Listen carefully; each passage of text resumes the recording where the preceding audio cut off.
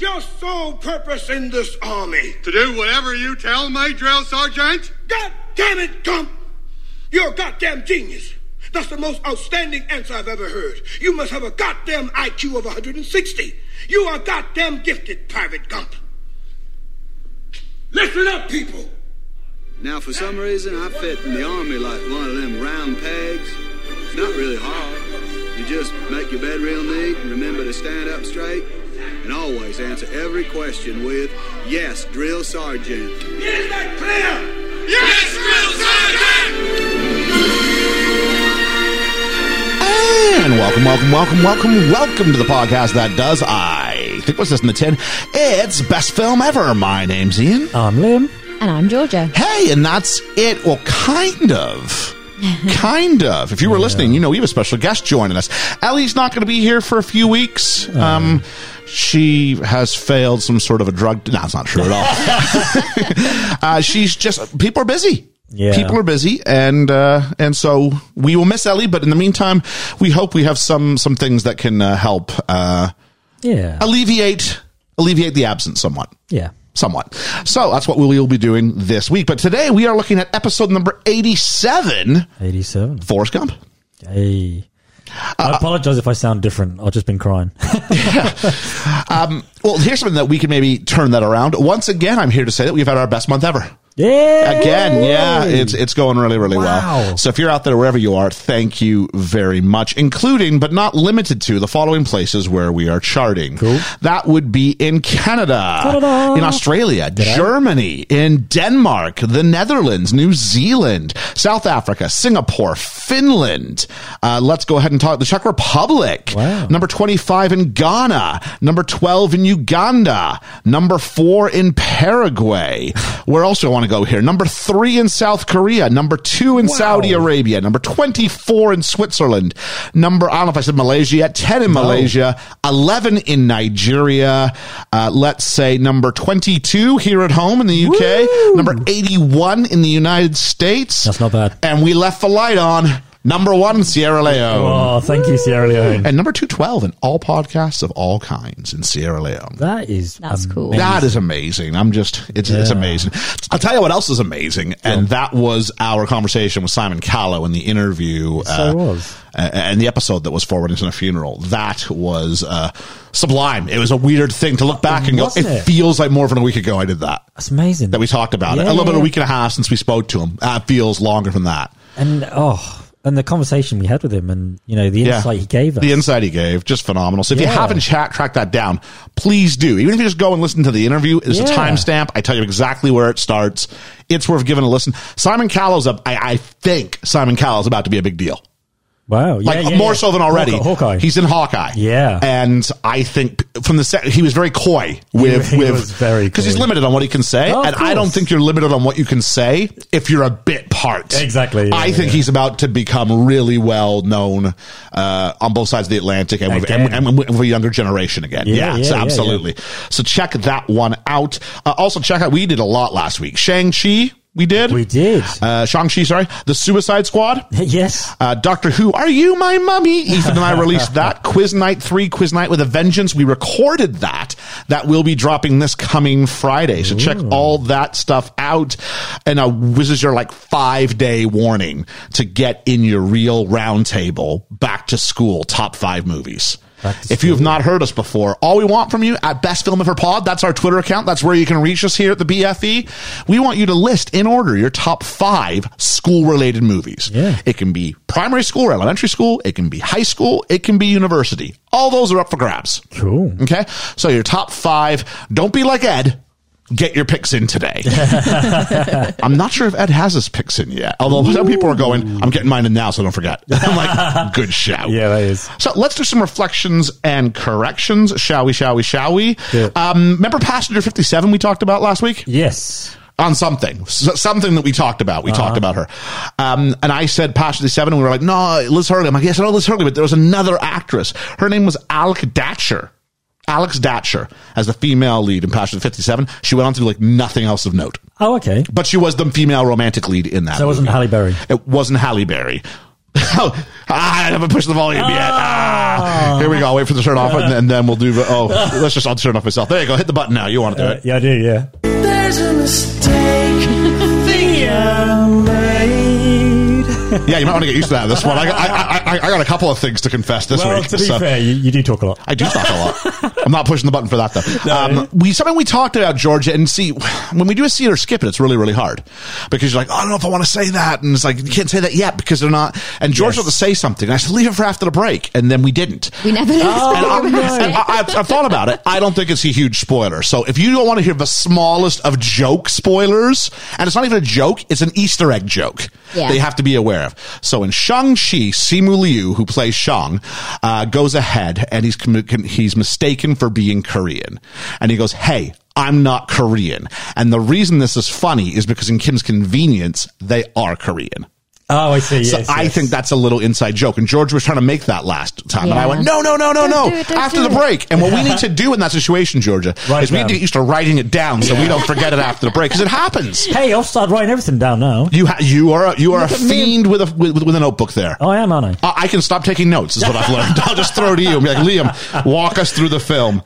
Whether I can read or not. I'll say this about 4 Weddings and a Funeral. It was a long episode, but it's an episode I'm very proud of. The interview I was very proud of. It went a touch longer than I would have liked to have gone. Yeah, but it was a personal one. Simon Callow. Lots of good stories in there too. I was like, I don't really feel like cutting too much. Exactly. So if it was a king size one, hey, if you got all the way through it, God bless you. God bless you. Yeah. We tried to make them all that long, but that one was one I was just like, it is what it is. Yes. Yeah. I didn't want to release the Simon Callow interview separately. I thought they needed to be part of the same package. Yeah.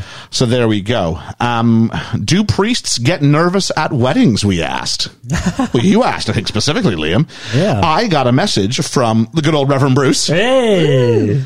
Hello, Reverend, who said to me, I'm just trying to bring up, I took a screen cap of it, just a comment about 4 Weddings and a Funeral, not a correction, but a fun elaboration.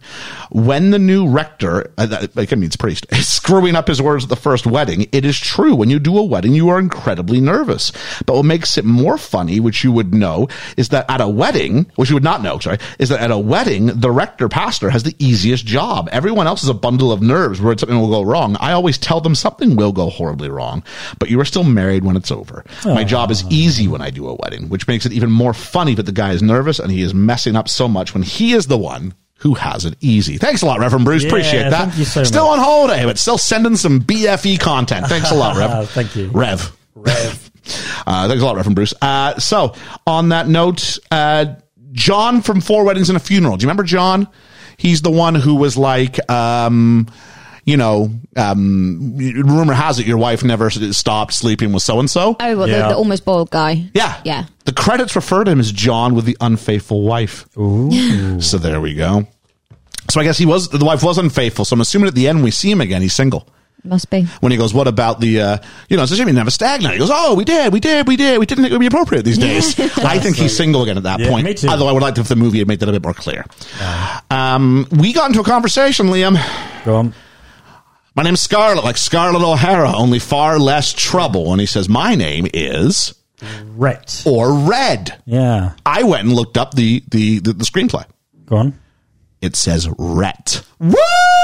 There's a mistake I think I made. Do you know, I've never seen the film either. Oh, yeah. So I went ahead and went, well, maybe this is like not a real one. Because some of the lines weren't perfect. Oh, okay. Because it said, well, of course you're not, because Robin Williams is American, when in the movie we know it's Steve Martin. Yeah. So, and then I went ahead and thought to myself, Simon Callow told us about a line he changed. I wonder if I can find the line. Because surely if you were just copying this off the internet or off a DVD, you'd copy that part word for word. And it's not Brigadoon, bloody Brigadoon. It's Macbeth sodding Macbeth. Wow. So that's it. That's the original screen. Yeah, it's one of the earlier drafts of the screenplay. It is Rhett and not Red. I sit corrected. Metaphorically, I stand corrected, but literally, I sit corrected. I have no idea where that was in the back of my brain. I have no idea. Yeah. On that note, my sister tells me my mom used to make us meringues. I don't know. But I said, people in North America wouldn't know this. I'd like to remind my sister that we lived in England for a number of years. So mom's not independent of that. So I don't know. And then one last thing. Georgia made the claim last week that Tim Allen is the best movie Santa Claus. I know no one agrees with me. No one's not the right word, I don't think. No. But I'm going to go ahead and look it up here on the BFE poll. Oh, no. BFE poll. And it says, is Tim Allen the best movie Santa ever? Literally a 2-to-1 ratio. 2/3 of our audience say no. No. 1/3 says yes, which actually surprises me. I reckon that's thanks, a certain guys. With generation. 57 votes, that so many said yes. I guess because Tim Allen was the big corporate movie Santa Claus I at think that so. time. I think that caused a different generation, like I say. And this got me into an argument with some people, and I can talk about that a little bit as we go. Not argument, a friendly argument. But still one that I had. A debate. That would be a good way to put it. So there we go. Let's do our shout-outs. Julene from It Goes Down in the PM. Always a big fan of all the feedback and engagement she gives us. Yeah, thank you. Ed from the Film Effect Pod, thanks so much. Weed, Wine, and True Crime, who I think got married yesterday. Woo! Legit, yeah. I was like, is that legit? It is Yeah, legit. So congratulations. Our Poet Laureate, Dwayne Smith, Dwayne Smith. who was a little bit interested in our Graham Norton conversation. Hey, I'm 5'8". Does that make me a small man? And I've thought about how diplomatic about this I want to be. And I've just decided in the end, well, it doesn't make you a tall man. I'll say that much. I'm going to say you're on the tall side of short. So yes, you're a small man, but amongst the tall men, you're small. So you're a tall, small, So what's that make me if I'm 5'9"? medium size. You're on the lower side of medium sized man. Okay, I was, Yeah, you're just normal. I'm on the low side of normal. You just clipped the mark there. I've Do you know never- average for a woman is 5'5"? Is it? Okay. I'm 5'2". And you would define yourself as a short woman. As a short woman, Yes, yes. absolutely. Ray from Not Before Coffee, that's NBC, who said that poetry was her worst module when doing her degree. Oh. I don't remember what my worst was. For English, anyway. I never did Wouldn't a have been degree. poetry. You know what? I wasn't good at poetry. Oh, until So you everything I know about created poetry, system. I sat down. I remember at university going, I'm not good at poetry. So I sat down and looked at this poem and went, how am I going to figure out how to do this? Because I'm looking around to the left and right and going, well, no one else is here. I'm probably going to be bespoke. And we didn't have like YouTube. YouTube wasn't that level yet. So I'm going, And so I devised, a system. But I was like, because I always thought once you get poetry, you just read it. It becomes painfully obvious. And looking back, going, no, you actually have to have a system. It's like a crime scene, and you have to have to know what to unpack look it. for the clues and go, Yeah. where are these things? And there's a whole sequence that I do in a specific order in order to unpack a poem. Oh, okay. I go in blindfolded. Yeah. Yeah. You know what else coming out of my mouth? Then we've got Paul and Griff for all the love, who says, you guys keep knocking it out of the park. Aww. Then called us elite. Aww. And used a gif of Adam Cole, baby, from All Elite Wrestling. Speaking of knocking it out of the park, Halloween's coming up. My costume might have something to do with that. Just saying. There we go. To which point I sent a little gif back of CM Punk saying, if I use this, what does it say about us? And he goes, you guys are the best in the world. I said, maybe we just like ice cream bars. Maybe that's all it is. CM Punk's big on ice cream cars. Dan Mackholtz, buddy, he's wrestled his match. That's all I'm going to say. He's wrestled the match. Rest of the match. Real Film Reviewed podcast for the love. That's a new one, I think. So thanks so much. Thank you. Carlo, who features on our Quiz Night with a Vengeance, which drops on Friday. Check that out. Even the Score, who acknowledged the fact that we have female hosts and said, if you want a good show with female hosts, check this one out. Bad week to brag about it. We're down 50%. Yeah. So our female host. Yay! There we go. Hey. Maybe I'll split myself in half. Short female host. So Hotmail, recasted podcast, and this is who I think I ruffled a few feathers. Question: the Santa Claus was like Hook or Mrs. Doubtfire, which people said, "Now hang on. That's sacrilege. These are much better movies." And I went, no. I think it's a result of someone going that we've got a certain type of movie that's you feel comfortable about because it's your childhood, and therefore we overly romanticize them, whether it's less than or greater than. Yeah, we we do. romanticize movies more than they are. Of course we do. I like Dustin Hoffman and Hook. I don't mind Hook at all. I do. I Mrs. like Doubtfire's okay, but there are no people will go, "Oh, Mrs. Doubtfire's the best Robin Williams movie." I'm like, okay, that's just garbage. no, you need to no. watch Dead Poets Society. You need to watch Yeah. Good Will Hunting. You 1 need to Hour watch some Photo. real films. Yeah. So there we go. So as we said, Ellie's not here this week, but we did have a guest earlier in the year who was foolish enough to say, if you ever need an extra person, I'd be more than happy to come hang out. And we're very glad and lucky to be joined Yeah. once again by the director and co-writer of Northwood Pie, Jay Salahi. Hello, Jay. How you doing? Hey, how are you guys? Good to be back. I'm glad you actually called me back to join. I was waiting for it. You know, this officially makes you a friend of the podcast now. You know that, right? Good. I hope so. Hey, you guys are my friends too. Can I press I'm not forgetting our theme park trips. We're supposed to go to Alton Towers. That's right. We will. Which button do you want to push? Oh, this one. Sticker worthy. All right. Actually came back. I guess Thank you. That's not what that button's for. That button's for we're going to send you a sticker. Yeah, we send him a sticker. Okay. Coming back. We'll take your address at some point. Liam will give us a weekly update about where Probably get it next Easter. Yeah. It does take a while for them to go. Oh, by the way, we owe Ed one from the Film Effect podcast as well. Okay. I've got the address. I'll give it to you. I'll deliver it by hand if not. Oh, jeez. So, how things been going with you? We're halfway through our shout-outs. We're going to put that on pause for a minute. How things been going with you? Things been going pretty well. Just working on the next movie I was telling you guys about, writing that. And I work as an assistant most of the time on film sets, like commercials and promos. And I've been doing a lot of that. It's finally starting to get back, which I know things are getting worse, but it seems like a lot of jobs are going. But the good thing is I get tested every week for work. And, you know, the film sets are pretty well done and organized. So, no, it's nice that the industry is opening back up, and I've just been working on, hopefully getting future stuff and raising money for next summer to shoot my next movie. Next summer, hey, we have a timeline now. That's really exciting to hear. Brilliant. Absolutely. That was horror based, you said, right? Yeah, it's going to be, but not like a full blown horror movie. I mean, it's going to be horror, but I don't want it to be like from beginning to end horror. You know, it's going to have moments of lightheartedness and kind of still like a rom-com coming of age movie, but it's going to have horror sequences in it. So outstanding. Yeah. Outstanding. We're just going to go ahead and finish up some shout outs really quickly for about 5 minutes, and then we'll hop into Mrs. Doubtfire, if that's all right.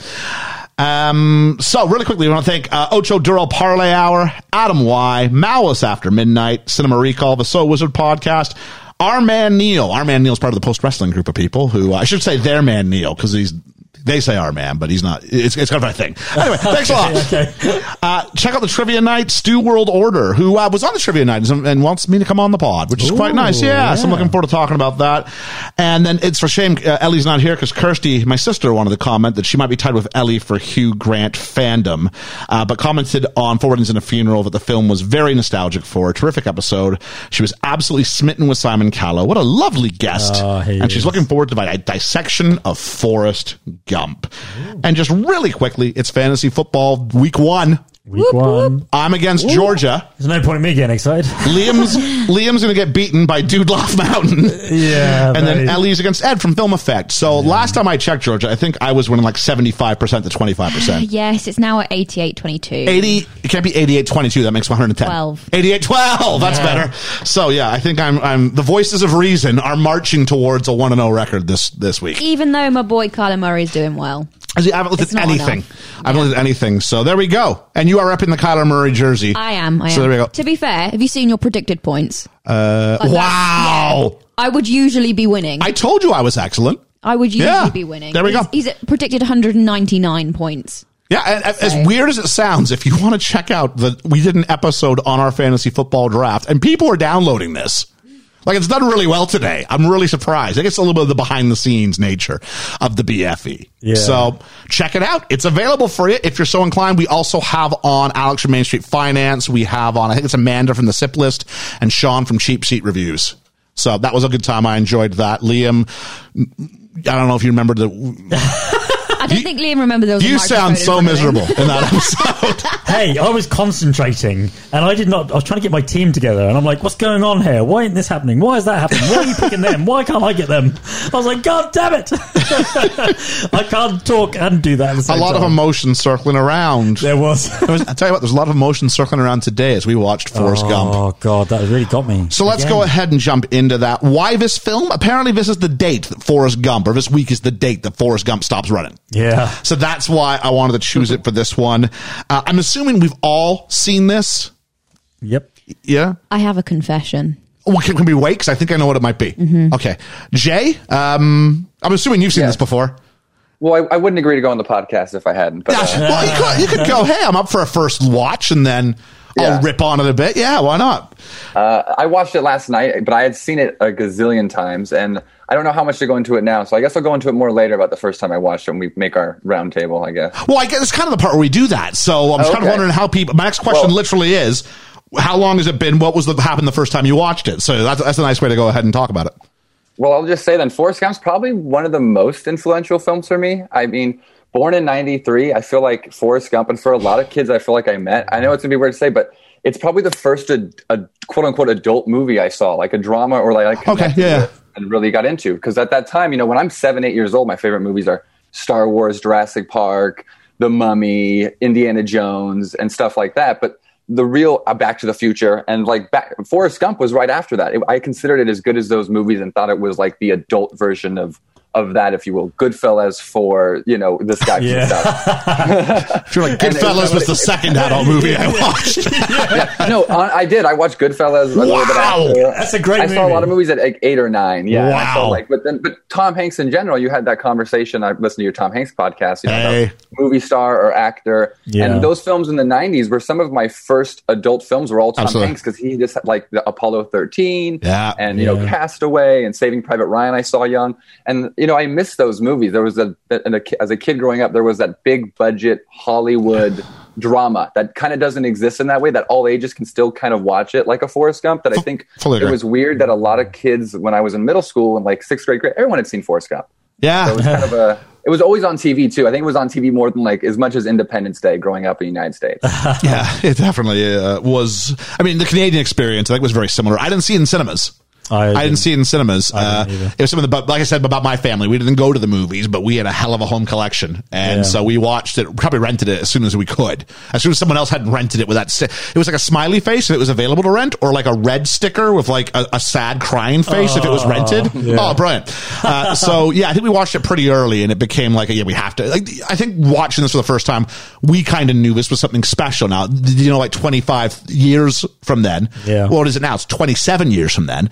Would we still have been, would it still be this prevalent or this highly regarded? Oh, we don't know about that. But something magic there, I think. Absolutely. Jay, while you're here, because I used you last time as a barometer to settle my own internal beef with other members of the panel about pizza. This time, now you're the right age, so I think this might backfire on me. Okay. Would you say that Tim Allen is the definitive movie Santa Claus? I mean, if you say Santa Claus and I think about a movie with Santa Claus, then I definitely think of the Tim Allen. Yes! Whoa. No! Yes! This is the born in 93 coming back. And I said it might bite me in the ass. Yeah. Thank you, Jay. Yeah. I just thought I'd put it out there. There you go. Also, I had to comment on that. You said Tim Allen had never given a good performance, and Galaxy Quest is his best performance. Alex from Main Street Finance brought that up too. I agree with you, but tell me he's not just doing Buzz Lightyear as like a regular person in that. No, he is. He's kind of basically playing himself. He is. But it's kind of like if someone said, do like a send-up of Tim Allen, the actor. Yeah. Not Tim the Toolman Taylor from Home Improvement, but Tim Allen, the actor. Yeah. And because if there is like a modern-day William Shatner, I can't believe I'm saying this, it kind of is Tim Allen in that regard. So he's the perfect fit for it. So, I don't know. Since I've seen this one last time, I don't know how long it's been. It's been many years since I've seen Forrest Gump. Okay. We all just finished watching it, but before today, it had been before I moved to England, for sure. Oh, wow. Yeah. So probably a decade ago. But I was quoting line for line. I was writing on my notes the lines before they were said. Same. Yeah. I said I could tell you the name of the bus driver. You did. I did. You did. There we go. So there we go. Georgia, you have a confession to make. You want to make it now? I can do, yeah. So I spat a lot of beef on Forrest Gump. You did. You were like, when we said Forrest Gump, you went, It was and you've always gone, I hate Forrest Gump. I had to study in school. No, see, this is where my confession comes in, because we sat down and watched it today, and I am convinced I had never seen the second half of the film until today. Oh, really? I think I'd only ever seen the first half, which is probably why I hated it, because if you watch it from the beginning until just after he owns the shrimp boats, but doesn't get the no thunderstorm, none of that. He's just bought the shrimp boat. That's when the film ended in my brain. That was his end game. I got my shrimp boat. Yeah. No, I got my shrimp boat. Genuinely, in my head, in my recollection of the film, that's where the film ended. And so to see that there was still another hour left, I was going, okay, so I've definitely not seen the end of this film. Is this like the Phoebe joke from Friends, where they turned off the VCR before it got sad?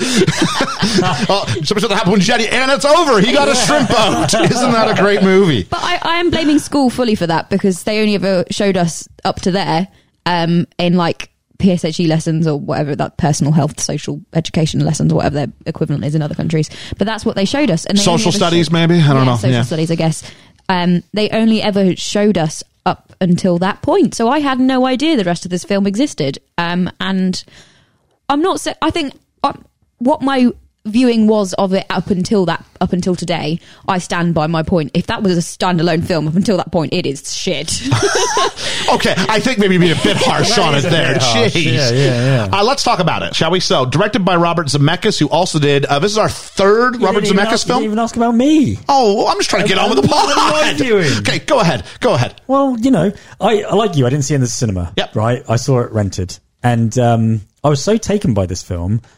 You know I'm not very... Is that because you actually decided to stick around and watch the second half? I did. Okay, good. I did. I hear it's not so good if you stop. It's not, no. But you know what I'm like with computers, right? I do. Right? I'm useless. Well, my dad had a computer. I think it was an Atari, an Amiga. And you could do block things with, at the time, like pixelated stuff. Okay. I did a whole drawing, pixelated, of him sitting on that bench. Oh, really? Right. And my dad was so taken by it, he printed it off and put it on his fridge. And that stayed there all those years up until about, 6-7 years ago. Really? Wow. Yeah. And that was amazing. It was weird that this film took me by surprise, and I loved it so much, and I made a picture out of it on a computer. To be fair, I do have takeout menus that have been on my fridge for about that long. That's very true. Forrest Gump, directed by Robert Zemeckis, third film of his we've done on the pod. We have. What were the other two? Back to the Future. Yeah, and? Back to the Future 2. Yeah, that's better. He also did Who Framed Roger Rabbit, which is interesting because you want to talk about the mix of like putting real and not real in the same, manipulating images. We have to do that one day. That's a great... Roger Rabbit, I'd be up for that, yeah. I don't know if it qualifies. Oh, it should do. We can find a reason to do it. Yeah. And then Castaway. Cinematography by Don Burgess, who, amongst other things, has done Playboy bedtime stories, Castaway, Spider-Man, and The Muppets. So he's done the full range. And I mean the 2011 Muppets. Music by Alan Silvestri, who's done the Back to the Future trilogy, Predator, Who Framed Roger Rabbit, and the Avengers series. Yeah.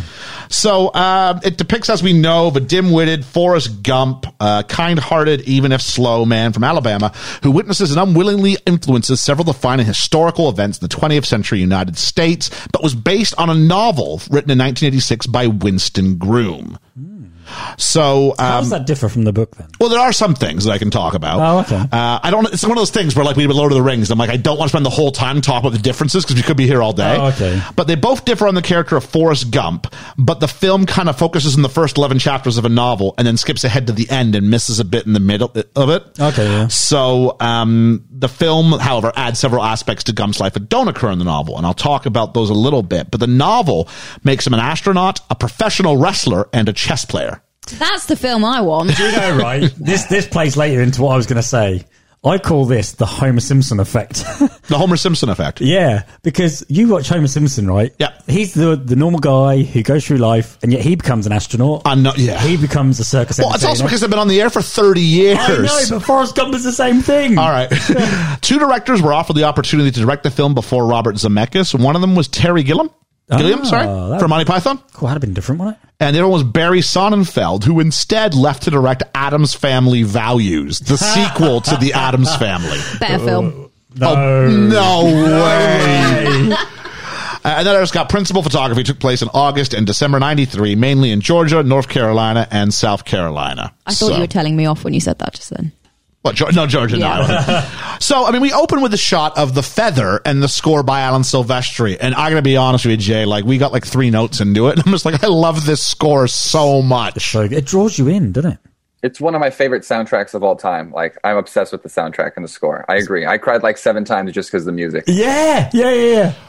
It's hard not to. Yeah, it's not one of those that they're just sort of like we did Forward's in a Funeral, and I like it, but it was the one theme over and over and over again. And Silvestri's like, no, I got a bunch of stuff I'm bringing this time around. So yeah. Apparently, this part of the score of the main theme is a variation of the melody playing in the beginning of Back to the Future Part 3. Oh, when Marty and Doc are sleeping in Doc's living room. So when we do that, I mean, you know we will at some point. Of course. I'll have to listen out for that because that's really quite... third anniversary, right? Well, second anniversary. Second, yeah. Yeah, because when you're born, you're not one. Yeah, exactly. Okay, well done, you. And we see as he's sitting there, and the feather comes and it rests on his foot. And the feather's a mix of actually filming feathers and then putting that compositely over existing footage, a little CGI, and then, of course, just a real feather on his foot. On dirty Nikes. It is. Which are important and there's so many little Easter eggs we're going to see of the whole film. At this point, so he grabs the feather, he puts it in his little suitcase, and we see at that point, we see a box of chocolates, Curious George book, a Bubba Gump shrimp hat, a ping pong paddle, an I Love New York patch. Yeah. That's the stuff I caught. I don't know if anybody caught anything else. There's a few badges. I don't know what was on the badges, though. No? Okay. I think that was like a voting thing or something. I don't know. Okay. I didn't notice anything different in the suitcase now. Okay. No. And so here's a game I want to play, because I think I'm going to argue Forrest Gump might be right up there with Princess Bride. I'm getting this look from Georgia. Let me say how. I'm not like the Recasted podcast, who I may say so that Dustin Hoffman and Hook is the same as the Joker in The Dark Knight. I was like, no. I refrained from talking. I was letting you go ahead. Okay. I will say that much like The Princess Bride, Forrest Gump might be the most quotable movie in history. There's a lot of quotes. Yeah, you're right. Film, like, quotes that made their way into the general, like, there's a lot of quotes that people know. Worldly lexicon, Yeah, absolutely. So, Liam, I want you to count, if you could. You want to keep a little tally here of the quotable lines? We may have to decide, is this really a quotable line or not? Got him, yeah. But I'll tell you this much. Do you want a chocolate? Mama always used to say, life was like a box of chocolates. You never know what you're going to get. That's got to be one, right? It is. That's at least 3 different quotes as well. Like, you can cut that up. Do you want a chocolate? No, the second. Life's like a box of chocolates? No, that's one. That's one. Life's like a box of chocolates. Life lesson I learned as a kid. Was what? You never know what you're going to get? Yeah, that's right there. Forrest Gump taught me life lesson. I love it.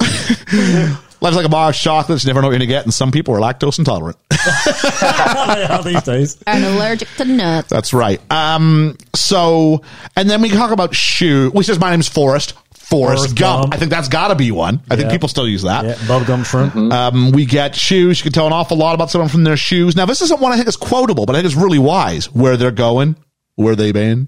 Yeah, that's not quotable, but that is a wise one. I worn lots of shoes. He did it. I bet I can remember my first pair of shoes. They were magic shoes. You did that quite well. To be fair, I think my Forrest Gump, I've done it a lot. Yeah. I've watched 3 hours of Forrest Gump today. Please stop with the accent. So the thing is here, though, he says, I bet you remember my first pair of shoes. And then he's like 7. Yeah.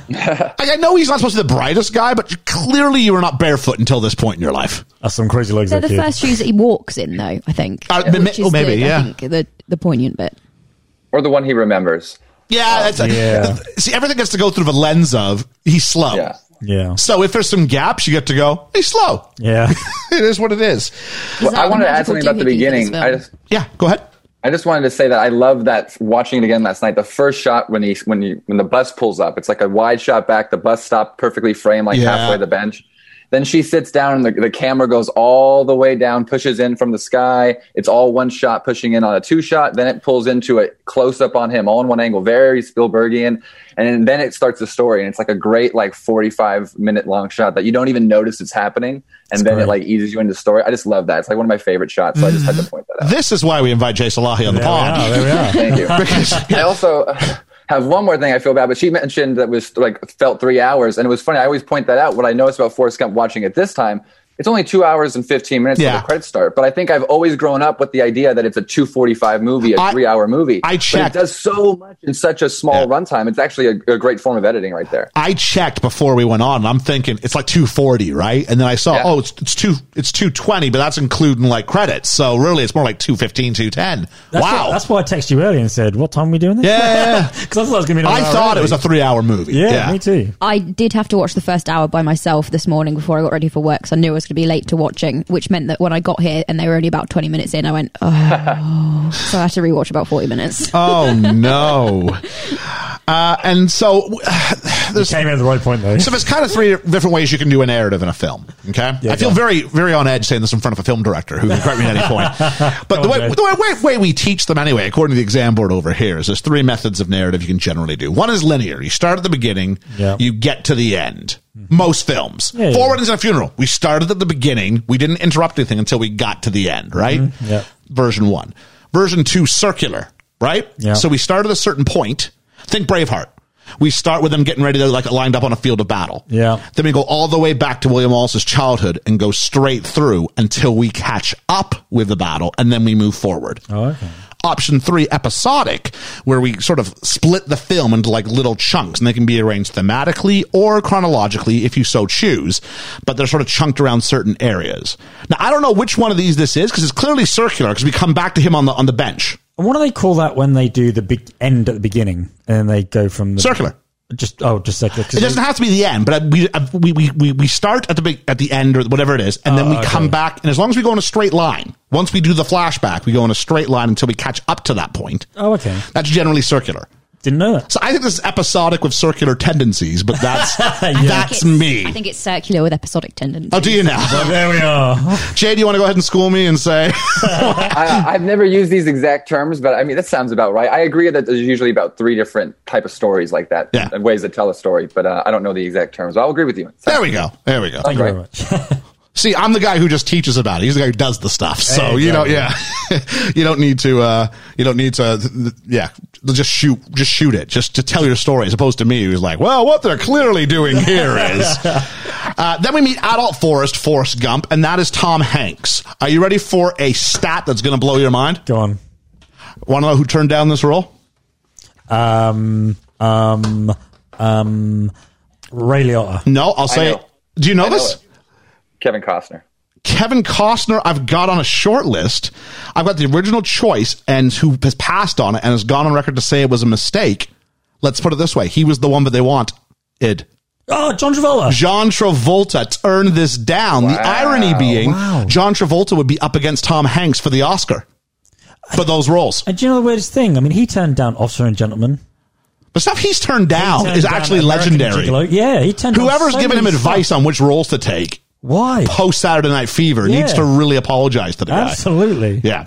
Also considered for the role, Bill Murray, Chevy Chase. Sean Penn revealed he'd been the second choice for the role. Oh, I like Sean Penn. Hanks revealed that he signed on to the film after an hour and a half of reading the script, but originally he wanted to ease Forrest's southern accent, but was eventually persuaded by Robert Zemeckis to portray it in the novel. Hanks said it took him 3 days to learn how to do the voice and play the role, and that footage could not be included. So he got 3 days to workshop it with cameras. Wow. Yeah. Winston Groom, who wrote the original novel, described the filmmakers as taking a rough edge off the character, and the author of the book said he always imagined John Goodman playing Forrest Gump. Oh. So, of course, different Forrest Gump, not the story we see here, but yeah. So, if he's a bit edgier, maybe I can see that. You know, he's almost more of a Lenny, maybe, from A Mice and Men. Yeah. Oh, with Gary Sinise again. He was in that, wasn't he? Sinise. Yeah, actually, that's true. He is. Hanks revealed in interviews, well, I'll talk about that in a minute, Tom Hanks was not paid a salary for the film. Okay. He took points. You said about this before. Yeah, because we talked about that with Black Widow. On the back I end of imagine it. he's done quite well on the Well, we'll find out at the end how he's done there. Of course he has. How he's done that. It's a secret. It's got some cases points is good if it's points on profit or if it's points on gross receipts. I'll give you a clue. Hanks took the latter. Oh, okay. Okay. So then we meet Child Forrest, played by Michael Connor Humphreys, and his drawl is what Tom Hanks bases his accent off of. That's Rather than make the kid sound like Tom Hanks copied the kid because the kid had it naturally. That's cool. That's it. Makes sense. Yeah. We have a smoking doctor and Forrest falls down, and we just find out that Forrest is named after a KKK founder. And the logic is, sometimes she named me Forrest to remind me that sometimes we do things that don't make no sense. Do you know what I love about that, though? The fact that he's a descendant from a KKK member, and yet he's not a descendant. He was named after. Oh, named after. Yeah. But they showed Tom Hanks' face. They did. Though. Well, I guess because it's the link, isn't it? Oh, okay. I thought I was a member of the family. No, because his name I don't know. I don't think he was Gump. I'm sure he was Forrest something. I don't think. Yeah. That was very misleading. Okay. But I do like the fact that he's everything against what they are. Oh, like he couldn't be any more different, No. and we'll find that as it goes along. But yeah, that was good. Mrs. Gump, played by Sally Field. Brilliant. You think? Oh, love that woman. Look, she's good. One of her best performances. Okay. Have you seen Steel Magnolias?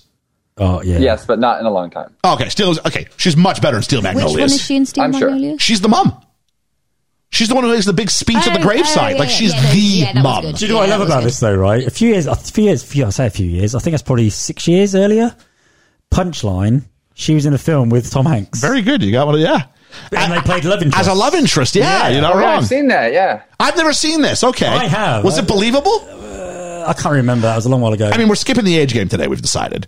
Yeah. So I can say that she's only 10 years older than Tom Hanks. Oh, okay. Yeah. I wouldn't have said that. Yeah, you wouldn't have seen that from this. I mean, they did a good job aging her up. Yeah. Very well.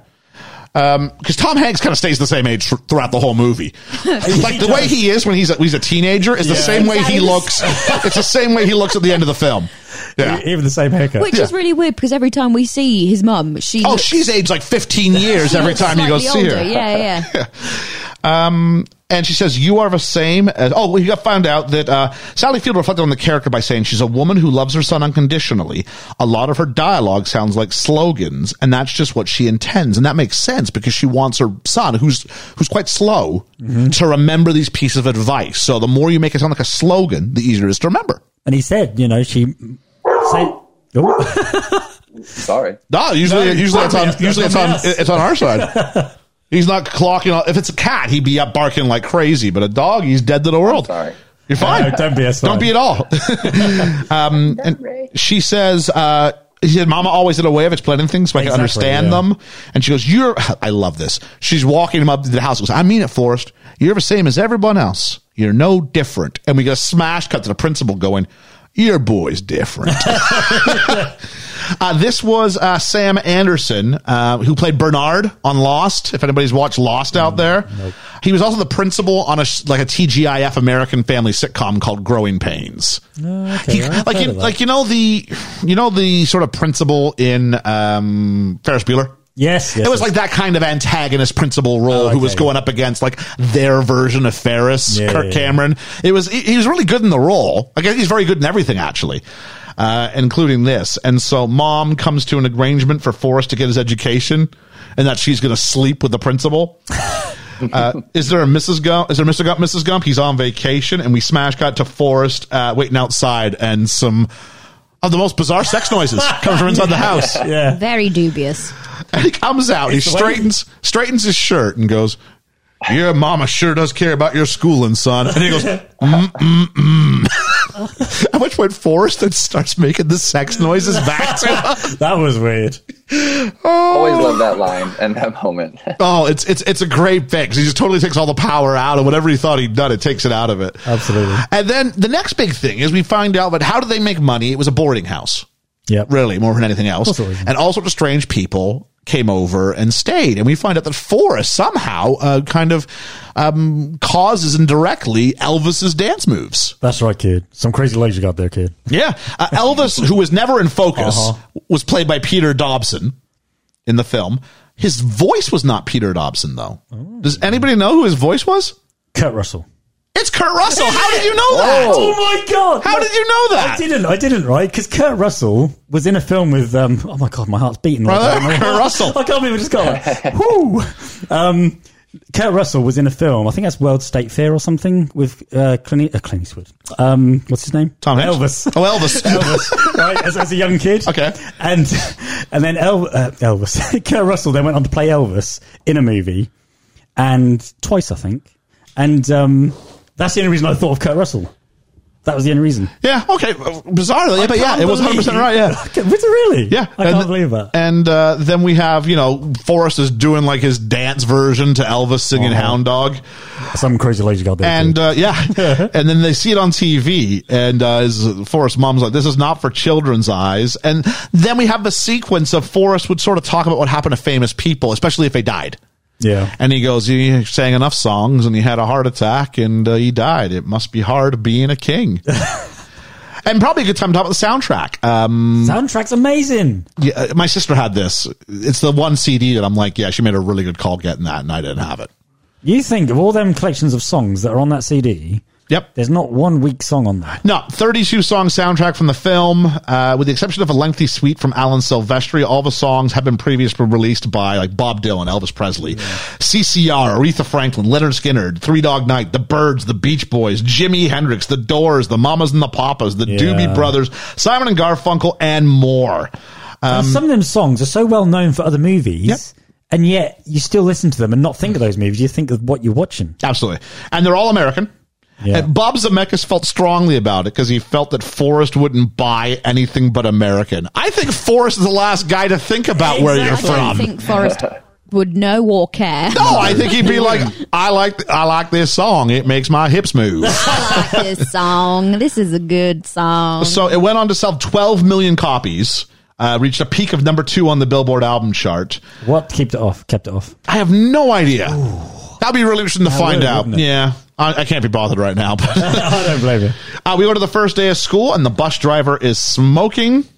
And Forrest goes, I'm not supposed to take rides from strangers. And then he comes with a genius idea. I'm going to introduce myself to the bus driver, who will then introduce herself as I'm Dorothy Harris.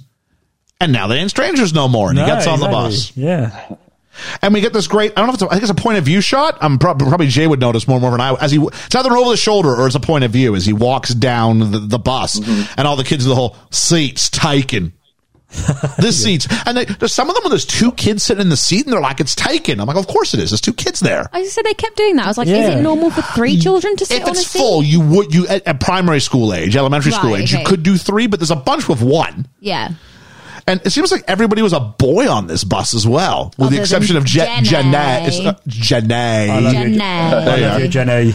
That's one of my first like cry moments almost. That music comes and Jenny's the only person nice to him, and I'm just already like, oh my goodness, it's getting me. And just like Forrest, we don't get to see Jenny, and we hear her voice first, and she goes, "You can sit here if you want." And then we get to see him look down, and then we find out when he finds out. A real strength of the film, I think, is generally how closely they keep us aligned to Forrest. With one exception, absolutely. which was later, which made me cry. There's a lot that made me cry in this film. Yeah. The first person who says, no, you can't sit next to me is Robert Zemeckis' son. Is it? And the second person is a girl, and that's Tom Hanks' daughter. Oh. Yeah. And That's cool. Nepotism. Woo! well, it's getting, I mean, Peter Jackson's the same thing in whatever. Yeah. Kids are notorious bad actors anyway. So That's true. There you go. Yeah. Forrest is instantly in love, and she asks him, are you stupid or something? Mama says stupid is as stupid does, Liam. So that's one for the one for the book, I think. Yeah, that's 3. And then we got Jenny and Me was like peas and carrots. Peas and carrots. I guess 4. I guess 4. Yeah, peas and carrots. And there's a montage of them bonding, and she never, ever wants to go home. I don't know what it was like for you, Jay. When I was a kid watching this, I don't think I picked up the dark undertones of what this meant. No, I don't think I did either. I think maybe I thought he hit her. That's what I like thought. Once, but I never picked up until I think later in high school. I was like, oh, wow, this is a lot darker than I ever thought. And that's the way Forrest says it. Like, because we're limited to his person. So we hear him say it, and then we go, oh. Yeah, that has more gravity to it. Absolutely. Because of the innocence of it. He talks about how miracles happen every day. I laugh. I shouldn't, but I laugh. They say, hey, stupid. He turns around, and it's really tight shot on Forrest. And then we see the rock hit him in the forehead. Oh, I laugh every time the rock hits him in the forehead. That distresses me. Really? Yeah, I hate people picking on people. So do I. But No, I know, I don't think we have enough time to see it coming. No, I So the know. first rock, yes. Then when he's getting pursued, absolutely. Oh, It's framed much more like a comedy on that shot, just the way it hits his Just that head. one shot, yeah. And the way he falls, yeah. And we get Run Away, Forrest. Run, Forrest, run. Which has got to be on the list, I think, Liam. It is. And we get a point That's one of the top 3. That's got to be. We get a point of view shot of Forrest from his perspective looking behind him as the 3 bicycles are chasing him. Yeah. And it's really nice. They let the guy, they all went basically the same speed, but they said, hey, guy in the middle, let's make sure you're always at the front and frame you nicely as we chase. A little bit quicker. And then we start to see the braces like fall apart on his legs. And the score is it's like ba-da-dum, bum, ba-da-dum, ba-da-da-da-bum. And how they make those braces break and he just break free from them is amazing. Absolutely. And he says, you wouldn't know it to look at me, but I can run like the wind blows. See, that's only in a movie moment. That's like why we watch movies, right? Pure cinema, like something that can only happen, Those kind of in fantasy. That like movie magic. I've got one that I will rank one sort of ahead of this as far as a moment that made me go, oh, What a great moment. But this is up there. The brace is falling off and he runs. It is good. It's just from that day on, if I was going anywhere, I was running. And one kid is so upset that Forrest gets home safely, he like throws his bicycle on the ground. Yeah. He's not happy, is he? Wow, they've got some homicidal maniacs in Greenbow, Alabama. Oh, then we go to Jenny's home life, and this is the dark part. He was a very loving man. He was always hugging her and touching her and her sisters. I could have done with seeing some of her sisters, not for any reason besides the idea that Jenny's all alone. And then, like, if she had a family support system, that feels really weird. We didn't explain that away. Yeah, exactly, yeah. Like, you could have just said he was always hugging her and kissing her. Yeah. And that could have done just the same thing. Yeah. Do you know what I'm saying? She's the only one that we see get taken to grandma. Right, but so what's going on with the other girls? I mean, obviously, exactly. It's a policeman, so I think dad's taken away.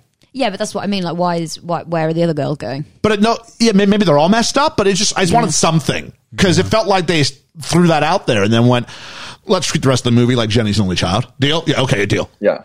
Well, she should have been Jenny like she's an only child. Really. Yeah, she should have been one simple line change. Movie would have been just as good, if not more so, because if you're an only child, then who are you going to tell? Exactly, yeah. Yeah, so that's even more tragic in that, and she's even more alone. And then Forrest as her only friend and confidant is even more important. Exactly, yeah. Oh. I know I'm sitting here picking on Forrest Gump like it's fantastic. I know. And then we've got this is great. So she's like, be quiet, Dad's sleeping, and then we hear a noise and he progresses and they run through the corn and then we get a shot of him in his left hand. He's got alcohol and he's moving from right to left. Mm-hmm. And right to left is traditionally like backwards. That means he's a baddie. Right? Yeah, you usually move right to left when things aren't natural. And you have that, and the booze is in his left hand, and we don't see his face ever. So that like dehumanizes him. He just becomes this figure of menace and evil and cruelty and alcoholism. And they sit down and they do the prayer, God turn me into a bird. And I think when I was a kid, I was like, this scene sucks. Let's get back to the part where Forrest is doing fun stuff. I think looking today, I went, this scene's so important. And I'm not so big on the kid who plays Forrest. The kid who plays Jenny is awesome. She's amazing. She's really good. She's great. The way she looks, her eyes do all the acting. Yeah. Incredible. Never in any of my previous times watching this did I really give her a time of day. I'm like, she's just the kid actors. They're the people who tell a story until we get to the people I want to see. No, she's really good. She's very good. She's got a deep soul. You look at her face and it just feels like she's got some like wiseness to her age that she shouldn't have necessarily by then. Tragically so. And so the police put Jenny with grandma, and then we swap, and I love it because it's the same thing. Forrest turns around, he gets hit in the head with a rock. Again. And it's these guys with a pickup truck this time. Yeah. And Jenny's going, run, Forrest, run. And I've got my notes, hang on. Because like they're chasing him down with a truck. Are they actually planning on killing Forrest right in front of a witness? Well, that's what it looked like. I know it's I know it's old time. Well, not old time. I know it's like, what is it? The 70s, late 60s in Alabama. But I'm pretty sure. Yeah, I saw them kill him with the truck. That's going to get you done. I also call bullshit because at some point, right, you see the back of his legs and you see the bumper of the car. Yeah. And then the next scene is the car He's way like back 5 when. meters in front. I think it's the idea that Forrest can turn on a dime though, and they can't. Oh, that was before the first turn. Yeah. Oh, okay, fair enough then. Yeah. And of course, That's just movie editing happens. Yes. You know, you watch Temple of Doom, and when he's on the conveyor belt fighting the guy, like he's like right about to get crushed, and he's like 12 feet back, and he's right about to get crushed, and he's 12 feet back, and it's like it's okay. Yeah, it's all right. Or we're watching Twister, I think, where they were like following everybody, and they're like, where have the back 4 trucks gone? And then the next shot, they're there. So then he runs through a football practice, and that gets him a scholarship to play for the University of Alabama. Who is that kid? In the book, the irony is they go, okay, we got to put him in courses. So in the book, they put him into like arts and crafts as like a class. Oh, really? And he fails that, but he got a perfect score in his advanced physics class. Because he just understands, because he's like a savant in that one, right? Yeah. So he also fails gym in the book, but he runs through the marching band, and the college coach is supposed to be a famous. Yeah, he just pushes him out of the way. He doesn't know it's time to stop yet. No. And he says, maybe it was just me, but college was very confusing times. And then we had the integration of black students into the university. Yeah. I think I've mentioned, I met when Arkansas became one of the first states to bring black students into high school. I had a chance to meet one of the first 9 who actually got to go in. They're called the Little Rock 9.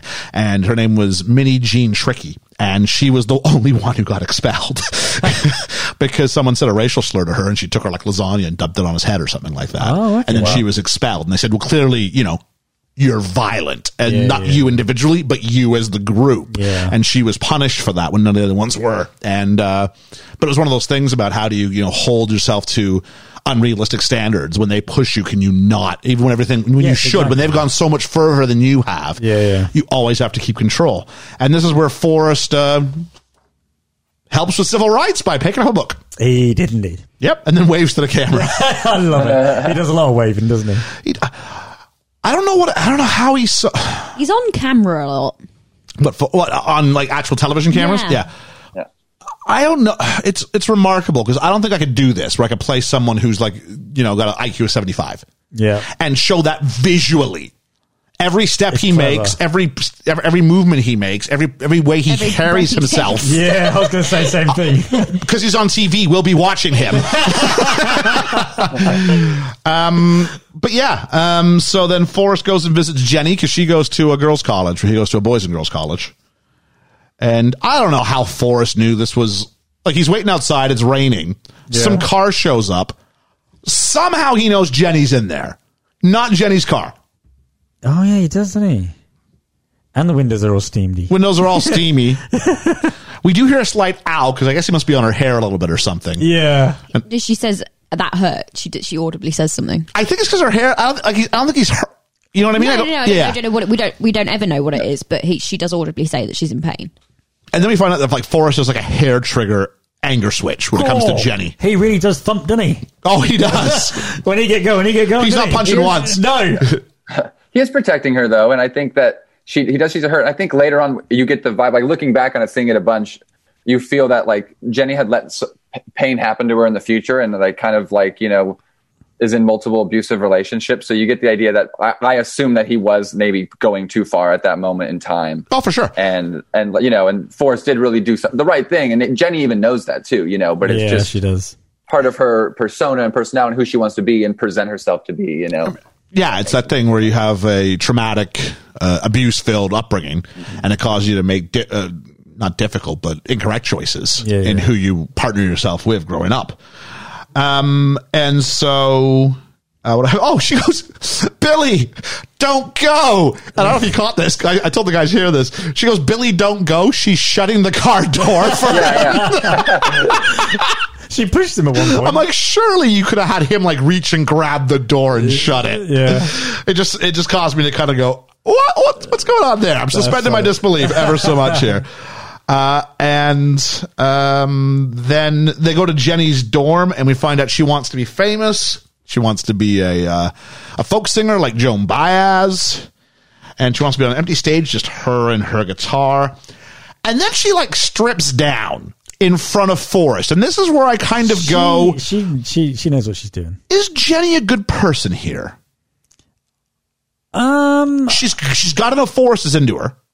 I think she knows Forrest loves her. Well, I don't think she knows. She knows. She absolutely knows. Because I don't think he really knows. No, he knows he's in love with her. I don't think he knows what Because I don't think he knows what love or what everything is. He literally says, "I know what love is." Yeah. That's later in the movie, though. I think at that point he doesn't fully understand maybe sex, but he understands love. Exactly. I'm not saying sex. Yeah, sex, sure. I think he'd have no idea. Okay. But love, he does.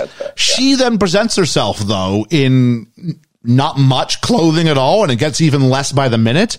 Yeah. We talked a lot last week about Carrie with Charles. Yeah. Because she knows he's into her, and she does things. Yes.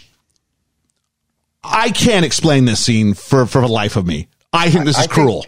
I think she knows that. I think she loves Forrest genuinely, truly, and I think she wishes that Forrest could be that perfect person for her. And I think, and it's hard seeing it, growing up with it, and seeing it multiple times, and knowing how the story plays out. That at the end of the story, I do think it's beautiful, and I think it is like the point in the way that like it was meant for them to have a child, and it's kind of a beautiful ending, and it was like for her, it was kind of like, what she always wanted. Like she could have chosen to have a kid if she had to die and leave a child in this world. I think she's most glad it's Forrest's kid. And I think she's I think she's happy about overall that. the arc. I'm okay with Jenny. See, this scene, I'm not. Are you not? But I like this scene. Reverse the genders. I like this scene. Do you know what? I like this scene only because I feel like this is where they start bonding as adults, as becoming close as adults. Okay. And I think she's not doing it to tease him. I think she's doing it as like, I don't think he knows anything about this. No, he doesn't. It'd be better to do it with me as a tender moment rather than right. But this isn't like explained to him, though, is it? But it's a movie. It almost teaches him about it's a movie. moves or about the visuals. So it's like one of those things that accompanies like later on in life. It like, he gets the magazine, he gets stuff. It's not a surprise. He's like, I don't look at it again like he's very like. I look at like he's maybe like, I don't know, like he has a little bit of Asperger's or something. Like I think he's one of the people. Today he was born, we realized how smart he maybe was in a different way. IQ can't maybe tell everything, right? Like in the book, He has the physics. He does really good. He obviously does all these successful things throughout the story and has a successful business. And I mean, how much of that is by luck, of course, but that's still, who he is and what he believes in. And I think he's smarter than he perceives him, right? Than he thinks. And that's the whole story. I'm not trying to suggest for a minute that this isn't consensual or something like that, because I think if Forrest understood what it was, he'd be on board with it. That being said, I think Jenny because he spends the whole movie wanting to be her boyfriend, and that's what he thinks love is. I want to be your boyfriend. I think he's going to interpret this as an indication of romantic love, which it clearly is not at her point at this time. Okay. That's my issue. Is that she's going, oh, look, we're really, really close, and then I'm going to fuck off in the mornings. That's what she always does in this movie. No, but I don't think that's what she is thinking or what she's doing. But she needs to be aware of it. He's not going to have the capacity to understand that. But I don't think that's awakened in him until that moment. Oh, no, from the minute he heard her voice, he wants to be her boyfriend. Okay. He doesn't know what that means, but he wants to be her person. Oh, okay. Do you know what I mean? I just thought he wants to be with her, beside her, every moment of every day. I just felt that was a tender moment, and I thought I'm sure that's what they wanted it to be. Yeah, and I just felt like it's a very intimate moment. I thought that was a very intimate moment that was kickstarting their adult love for each other. And she takes her bra off and puts Forrest's hand on second base, and he ejaculates and says, "I'm dizzy." And he goes, "I think I ruined your roommate's bathrobe." and the camera pans over, and she's been awake the whole time. And she goes, "I don't care. I don't like her anyway." That's the look on her face. Jenny's a terrible roommate. And then we find out college ran by real fast as he's running, and they have the giant signs now that say "Stop Forrest" all over the. And everyone goes, "Stop! So that's all right. Yeah, and he gets made an All-American and gets to go and meet Kennedy. Best part is the food. I must have drank me about 15 Dr. Peppers. I wanted to have Dr. Peppers in the fridge today and forgot to get them, unfortunately. Meets Kennedy and says, "I gotta pee." And probably a good time to talk about this. So Ken Ralston and the team at Industrial Light and Magic were responsible for the film's visual effects using CGI. I remember one of the big things they showed us in school wasn't so much the film, Georgia. They showed us how they did this stuff, and there were like that videos. Much more interesting. Yeah, about the blue screen, how they matched everything up, and how they made it look like it was real. This is done, you look back, 1994. Yeah, and this is done properly. You know how old this is? I'm going to use the word blue screen and not green screen. Yeah, exactly. Yeah. So that's old. With reference markers, we can line up the archival footage. Sometimes voice actors were filmed and special effects used to change lip syncing. John Lennon's a very obvious example of this. Yes, as is LBJ. Yeah. And then we found out that somebody shot that nice man, and then somebody shot his brother. It must be hard being brothers.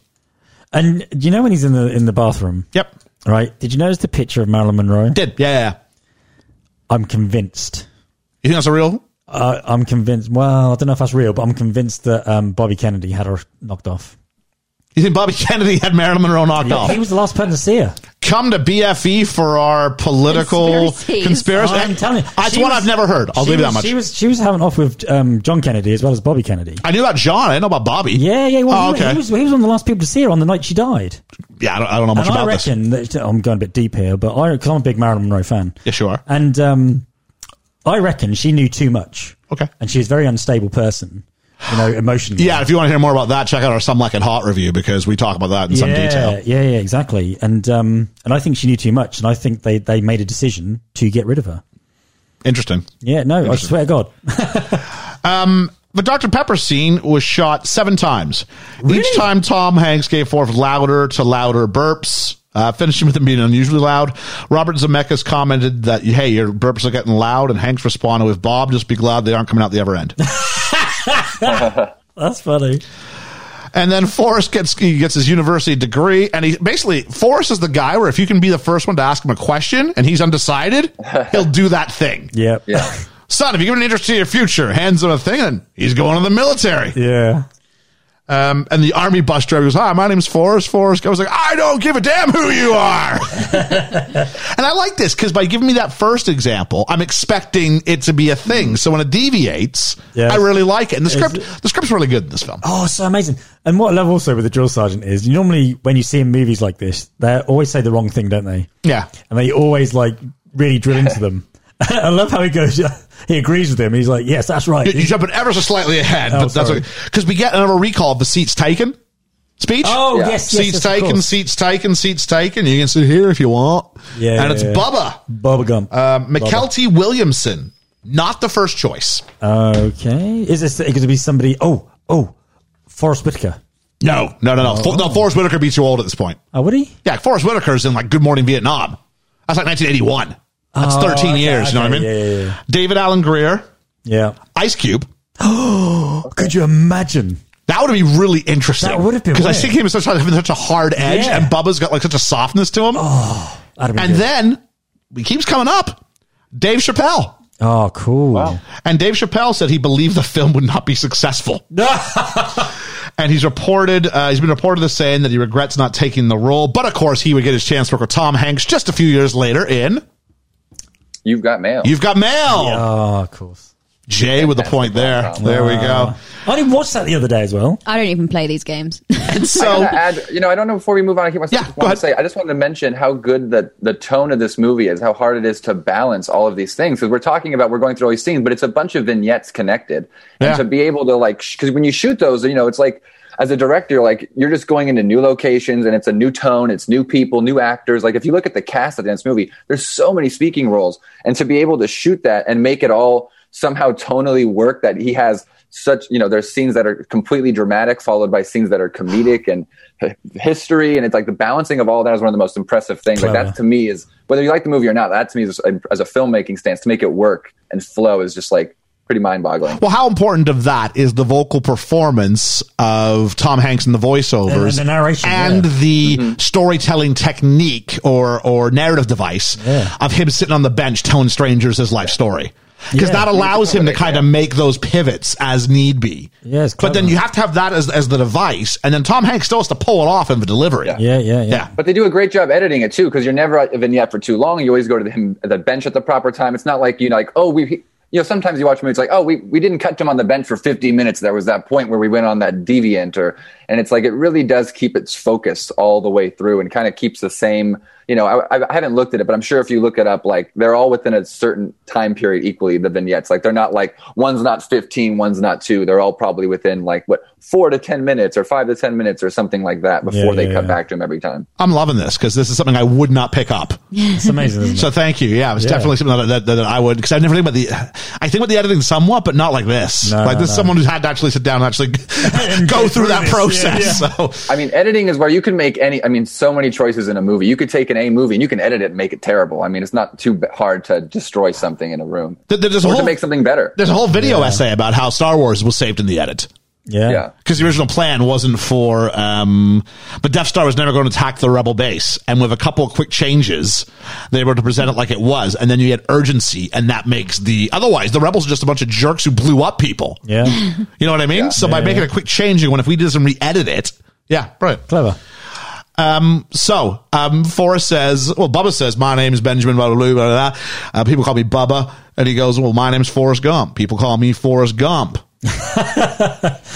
Ad-lib. Was it? Yeah, ad-lib.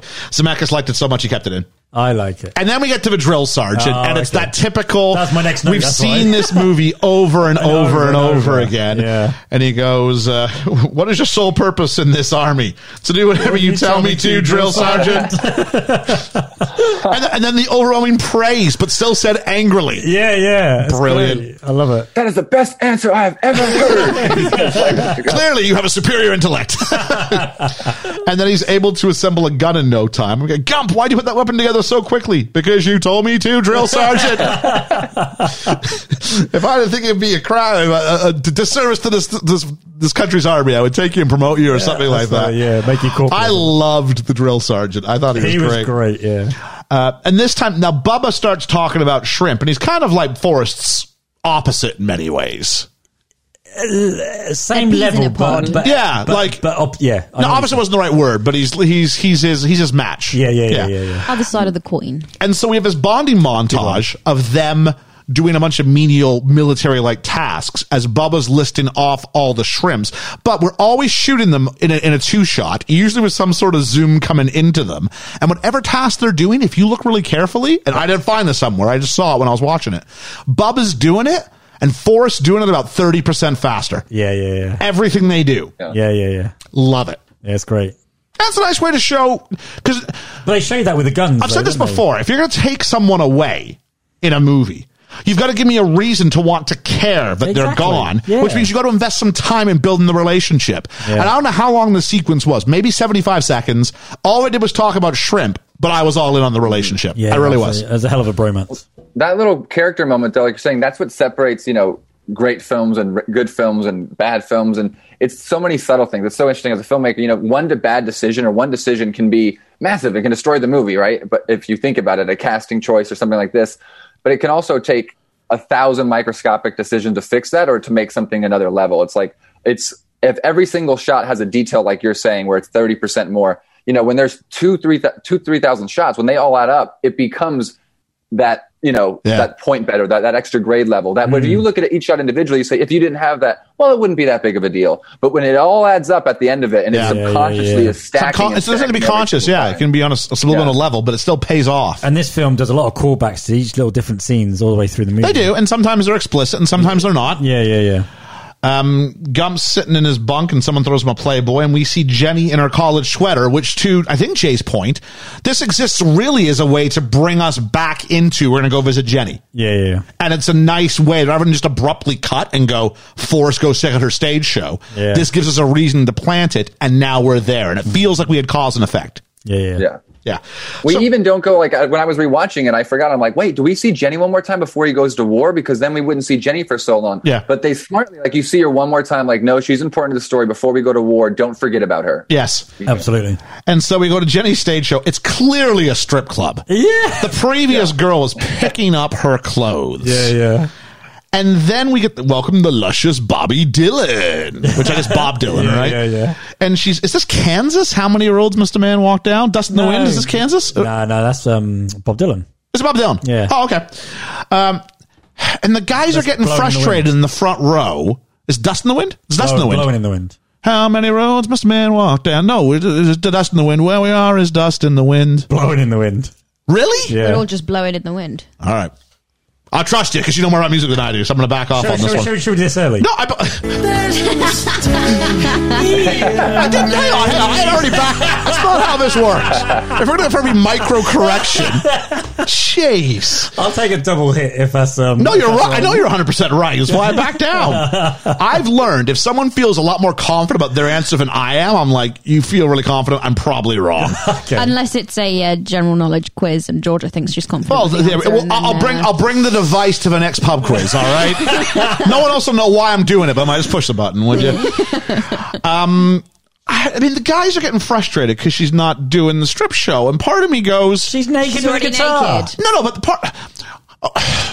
I don't want to be on the side of the creepy guys in the front row, but the previous act, I blame the manager who put this all together. Because the previous girl is just taking her clothes off. Yeah, then all of a sudden I'm sitting here, no, respect the song. It's like, really? And I think it's even more paid off when you hear Forrest's voiceover going, she had achieved her dream. She was a folk singer. Do you think her act was blowing in the wind? Oh, I have this. It's funny. I agree with you. That's how I look at things. I always joke from the dark perspective of like, it's the manager's fault. He set up the showtime, put her in the very beginning, make her be the first act. Then The first act, to yeah. tease people, right? You got to lead it up. You can't have someone going all out and then slow it down again. Exactly. Yeah, so I mean, I'm sitting here going, the guys in the front row, I totally, take a, I'm trying to sing a song. It's like, that's not really what this club's about. No. Like, whoever's They're in charge. obviously rude and Yeah. abusive, but the manager should take note. Robin Absolutely. Wright was sick with a cold while shooting the nightclub scene. In spite of this, she was able to perform her own singing in a nonstop 24-hour shoot. Wow. Robert Zemeckis, I don't know if you noticed this, when she's like, I'm trying to sing a song and smacks the guy, he throws the drink on her leg. Yes. Why does he throw a drink on her leg? Because Robert Zemeckis asked the actor to, so that they wouldn't have to redo her makeup between takes. Which in that regard makes sense, but who's throwing a drink on someone's ankle? Ha! Your ankle is wet. At least like throw it up so it lands on the guitar. You could dry that off. Yeah, between you'd takes. think so. So of course, then Forrest goes up and beats the crap out of those guys. That's fine. This is where she goes, well, a lot of guys try to touch me, and I assume she's been fired for this task. Yeah. And she tells Forrest he doesn't know what love is. And then she just says, remember when we thought we used to pray, so I turned into a bird? Do you think I could fly off this bridge? Oh, and you're like, that's a Suicide reference, right? It is. And this is where us being aligned to Forrest, this dramatic, it's the idea that we clearly know more than Forrest does. And when he's not able to pick up on it, we're going, oh, Forrest, come on. And you don't blame him for not getting there. You're like, oh, please get there. And I genuinely believe her that she was ready to go. She was ready. She was the second time, especially. And so she goes and she's like, just stay away from me, Forrest. And she gets a ride with the first, bad decisions, right? Again. First guy, where are you going? Anywhere. Yeah. And he says, bye-bye, Jenny. They sending me to Vietnam. And he explains, in case geography's not good, it's a whole nother country.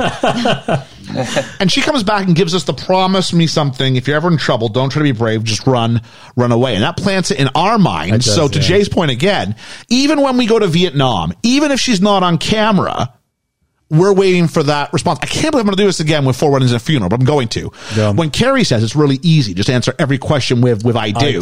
And then you're thinking about it. And when it comes up, do you? We're like, oh, this is where you're supposed to say I do because she told you that. Yeah, she Same did, thing. Just run away. We think when he gets in trouble, well, Jenny told him to run away. Yeah. Mm-hmm.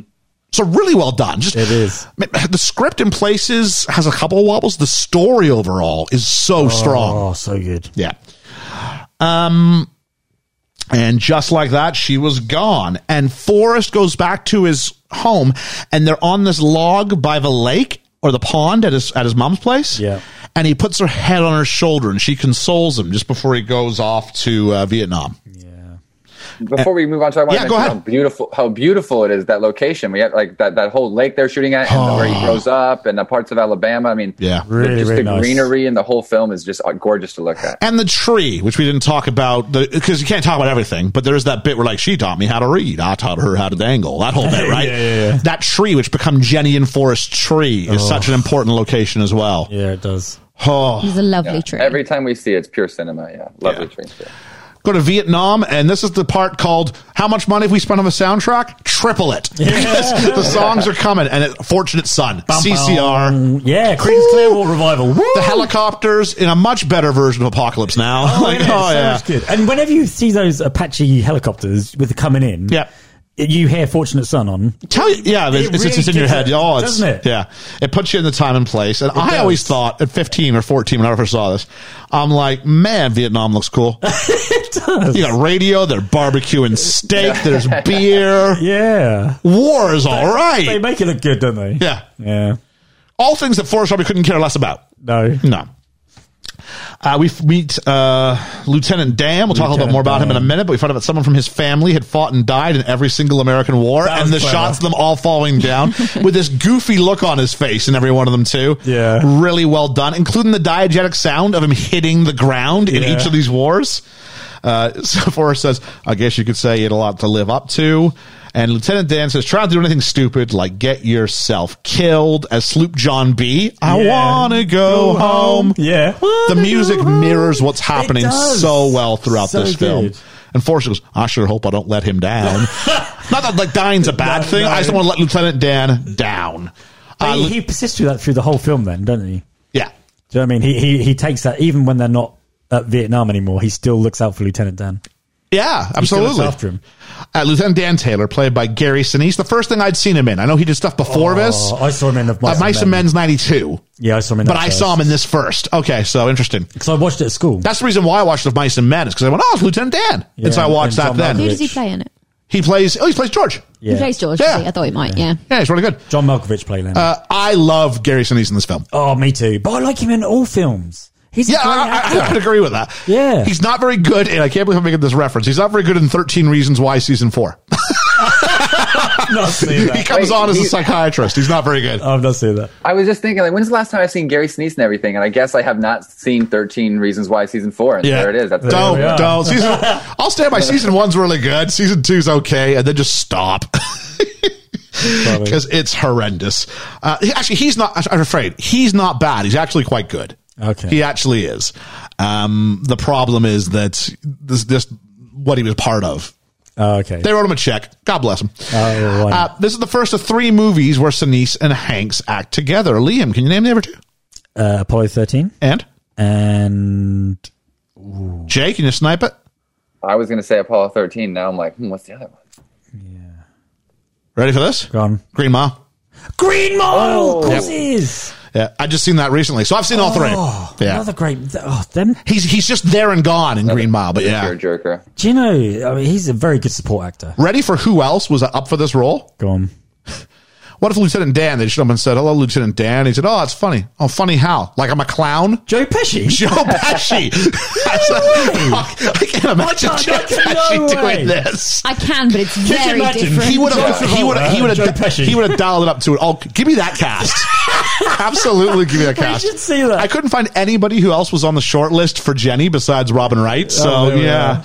But yeah, interesting. The necklace worn by Lieutenant Dan in the film is a rosary with a St. Christopher medal that was worn by his brother-in-law in 67-68 in Vietnam itself. Oh, okay. that's nice. Bit more poignant. And so inspired by this character, Gary Sinise founded a rock band called the Lieutenant Dan Band. It goes around on USO tours to play for U.S. military personnel and benefits for veteran-related causes, and he was awarded the Presidential Citizen Medal in 2008 for his charity efforts. Oh. I was wondering, maybe this joke won't land too well. Is the band still going? I was just wondering if it's still got legs. Oh, jeez. Boom. I did make the joke that he should have been in Lord of the Rings, which we reviewed a couple of weeks ago, because, but they already had a Legolas. He weren't good with arrows. Oh, so here we go. This is great because Look what I have to work with. because we're kind of going through this again. It's a scene that it's funny because Forrest Gump plays on tropes of existing movies so well. So he does the bit where you're all walking down on patrol and he introduces you with a voiceover to all the other characters. Oh, this is great. And he goes, and this is part of the script that's brilliant. He goes, Lieutenant Dan would always have funny feelings. For instance, he'd tell us all that we should get down. Shut up and get down. Shut up. And then we hear Lieutenant goes, right after, get down. Shut up. He whispers. And then the rest of the voiceover where he's like, that's Specs over there, but he's whispering the voiceover like he's still there. I had never noticed the whisper and why that's so perfect because he's doing a voiceover. It's so good. It's so well done. And I love where they find the humor in the darkness. yeah, he goes through that's Specs. He's from Detroit, and that's Williams. He's from Cleveland. No, that's they're Tex. all under state names. They're all state names. Oh, are they? And that's Yeah. Tex. I don't remember where Tex was from. That's why that joke's funny. Yeah. Bubba and Forrest agree to open a shrimping business after the war. 50-50, they'll split it. This is when they're back-to-back in the rain. We'll sit back to back. Has anyone here sat back to back? I want to know that, or like at college or at a party, just like need to fall asleep at a concert. No. Not to sleep. No, to I fall have sat asleep at a back. concert. It kind of feels counterintuitive. I haven't fell asleep. I don't know back to why back. you would else go back to back. I don't know. Yeah, I don't know. Yeah. Maybe I've sat a field. if back to you're back. like the train station and you don't want to be like laying down across seats or something like that, so you're both sat up, no one's in a mess. I don't know. I don't know. Yeah. Mine's only ever been in like drama classes where they're like sit back to back with your partner. Do trust exercises. Oh, there we go. Then we have the attack in Vietnam because it rained for 4 months and somebody turned off the rain and the attack happens instantly. That was clever because you're going all that rain. You're going dreary blah blah. And then blah. for a moment And you then- look up and you yeah. go, oh, it's bright. Yeah. And then It's 'cause that they're happens. distracted, isn't It it? was great. I love the rain gag too. Just when he's talking about the rain comes down, and it came from the side. It even comes from the bottom. Yeah, he's like having to like hold his hand above so it doesn't hit him in the face. And then the attack happens, and Forrest is told to run by Bubba, so he does that, and then he goes until all of a sudden I was alone, which I guess obviously is a bad thing. So he goes back and saves everybody, and on like the third or fourth trip, he does trip and he lands, and so does the camera right by legs that are damaged, and we can hear hear Lieutenant Dan on his phone, but we haven't panned over to him yet. So we see, just like Forrest does, the state of his legs. Yeah. And then we see Lieutenant Dan. So we're going, oh, shoot, you're in a bad way. Yeah. And he rescues Lieutenant Dan, who definitely does not want to be saved. No, he wanted to go like his forefathers, not forefathers. Yeah, forefathers. Right? Yeah, forefathers Yep. is fine. Yeah. Yeah. Oh, okay. And there's more great Ancestors, visual whatever. effects in that scene. Oh, very much for 94 especially. Yeah. Oh, Yeah. And then he Like runs. the compositing when he's running away and the explosions. Oh, like, it's you know, huge. It's like really good. Also because he's got, as he finds Bubba, and Bubba's, and Forrest isn't good at hiding this one. no, he's not. And Bubba's like, I'm okay. And he's like, oh, Bubba, you're not. No. Yeah. And he picks him up. Unlike everybody else who he's got kind of across his shoulders, he's Yeah, kind of it carrying cradles Bubba in like his Bridal style. bridal style. Sure. Yeah. That's only done because they used wires to support. Oh, okay. Because, like, no disrespect intended, He's a bigger Bubba's a man much than the bigger others. man than Tom Yeah. Hanks. And Yeah. even if it was someone of comparable weight, I mean, on using just your biceps, really? Yeah, That's a lot of weight. That'd be hard. So, and this is where you get the, right then, it felt like something jumped up and bit me. Something bit me! And everything blows up. He would have been scorched. But, you know, for 90, I don't care if it's 94 or not, it looks great. It looks great. Yeah, it does. And then he goes, if I'd have known this was the last time Bubba and I was going to talk, I'd have thought something smarter to say. Hey, Bubba. But again, in the most darkest moment. Because we commented, I went, damn them for making me Yeah, laugh here. Because they I know did. what this is. Yeah. And yet I'm still laughing. And he goes, why'd this happen? Forrest goes, you got shot. Which is funny. It is funny. But what's great, it's funny too because it's the story and the character's funny. It's not like constantly undercutting itself. No, because no. It's not confident in itself. It's doing it because it's just the tone of it. Yeah. And when they pull it, like 2 seconds later, when they pull it back to go and you should feel sad, I do. Yes, Mm-hmm. yes. So the joke doesn't taint No. the emotion that they want me to feel afterwards. No, it's so cleverly done. Oh, it's really well done. It is. And the Vietnam stuff I always want to talk about, just like that's the part where Forrest, I really feel for him. Like you really get like why he's such a good character is that like he's walking through the high water and it doesn't bug him in the same way that like he just looks at the bright side of life and and he's always just going forward with everything. And it's like, it just even in the worst situations. And that's part of like the dark humor of it in a way but like Yeah. it kind of makes you smile. He's not It's like smart that enough you to can- get the danger he's in. No. Sure. Ever. But when they blow out that like foxhole, and they're like, Gump, go ahead and check it out. He's He like straight in. dives in. Yeah, guns are blazing. But there's a beauty in his innocence, There know, is, and there just is. like how Yeah. he sees the world. Oh, for sure. Which was the tagline. See the world through the eyes of Forrest Gump. That was the Yeah. tagline of the film. Yeah. Bubba dies, and he just tells the person on the bench, and we rip away from it. We're like, oh, right, he's telling a story. And all the sound, it's just his naked voice in this open square. And that's all I have to say about that. Yeah. During the ambush at Vietnam, the enemy's never seen. This led many combat veterans, especially Vietnam veterans, to rate this as one of the most accurate combat scenes in movie history. It was very sudden. The enemy isn't seen, and it happens very quickly. Yeah. You heard them. Pardon me? You heard them. At a certain point, you heard them, didn't you? When Forrest goes back to get Bubba. I think that's that bit. Okay. You Yeah, hear there is them. some They're chatter close, in the aren't they? Oh, do you really? Oh, okay. You don't see them, but you hear them. Yeah, you don't see him.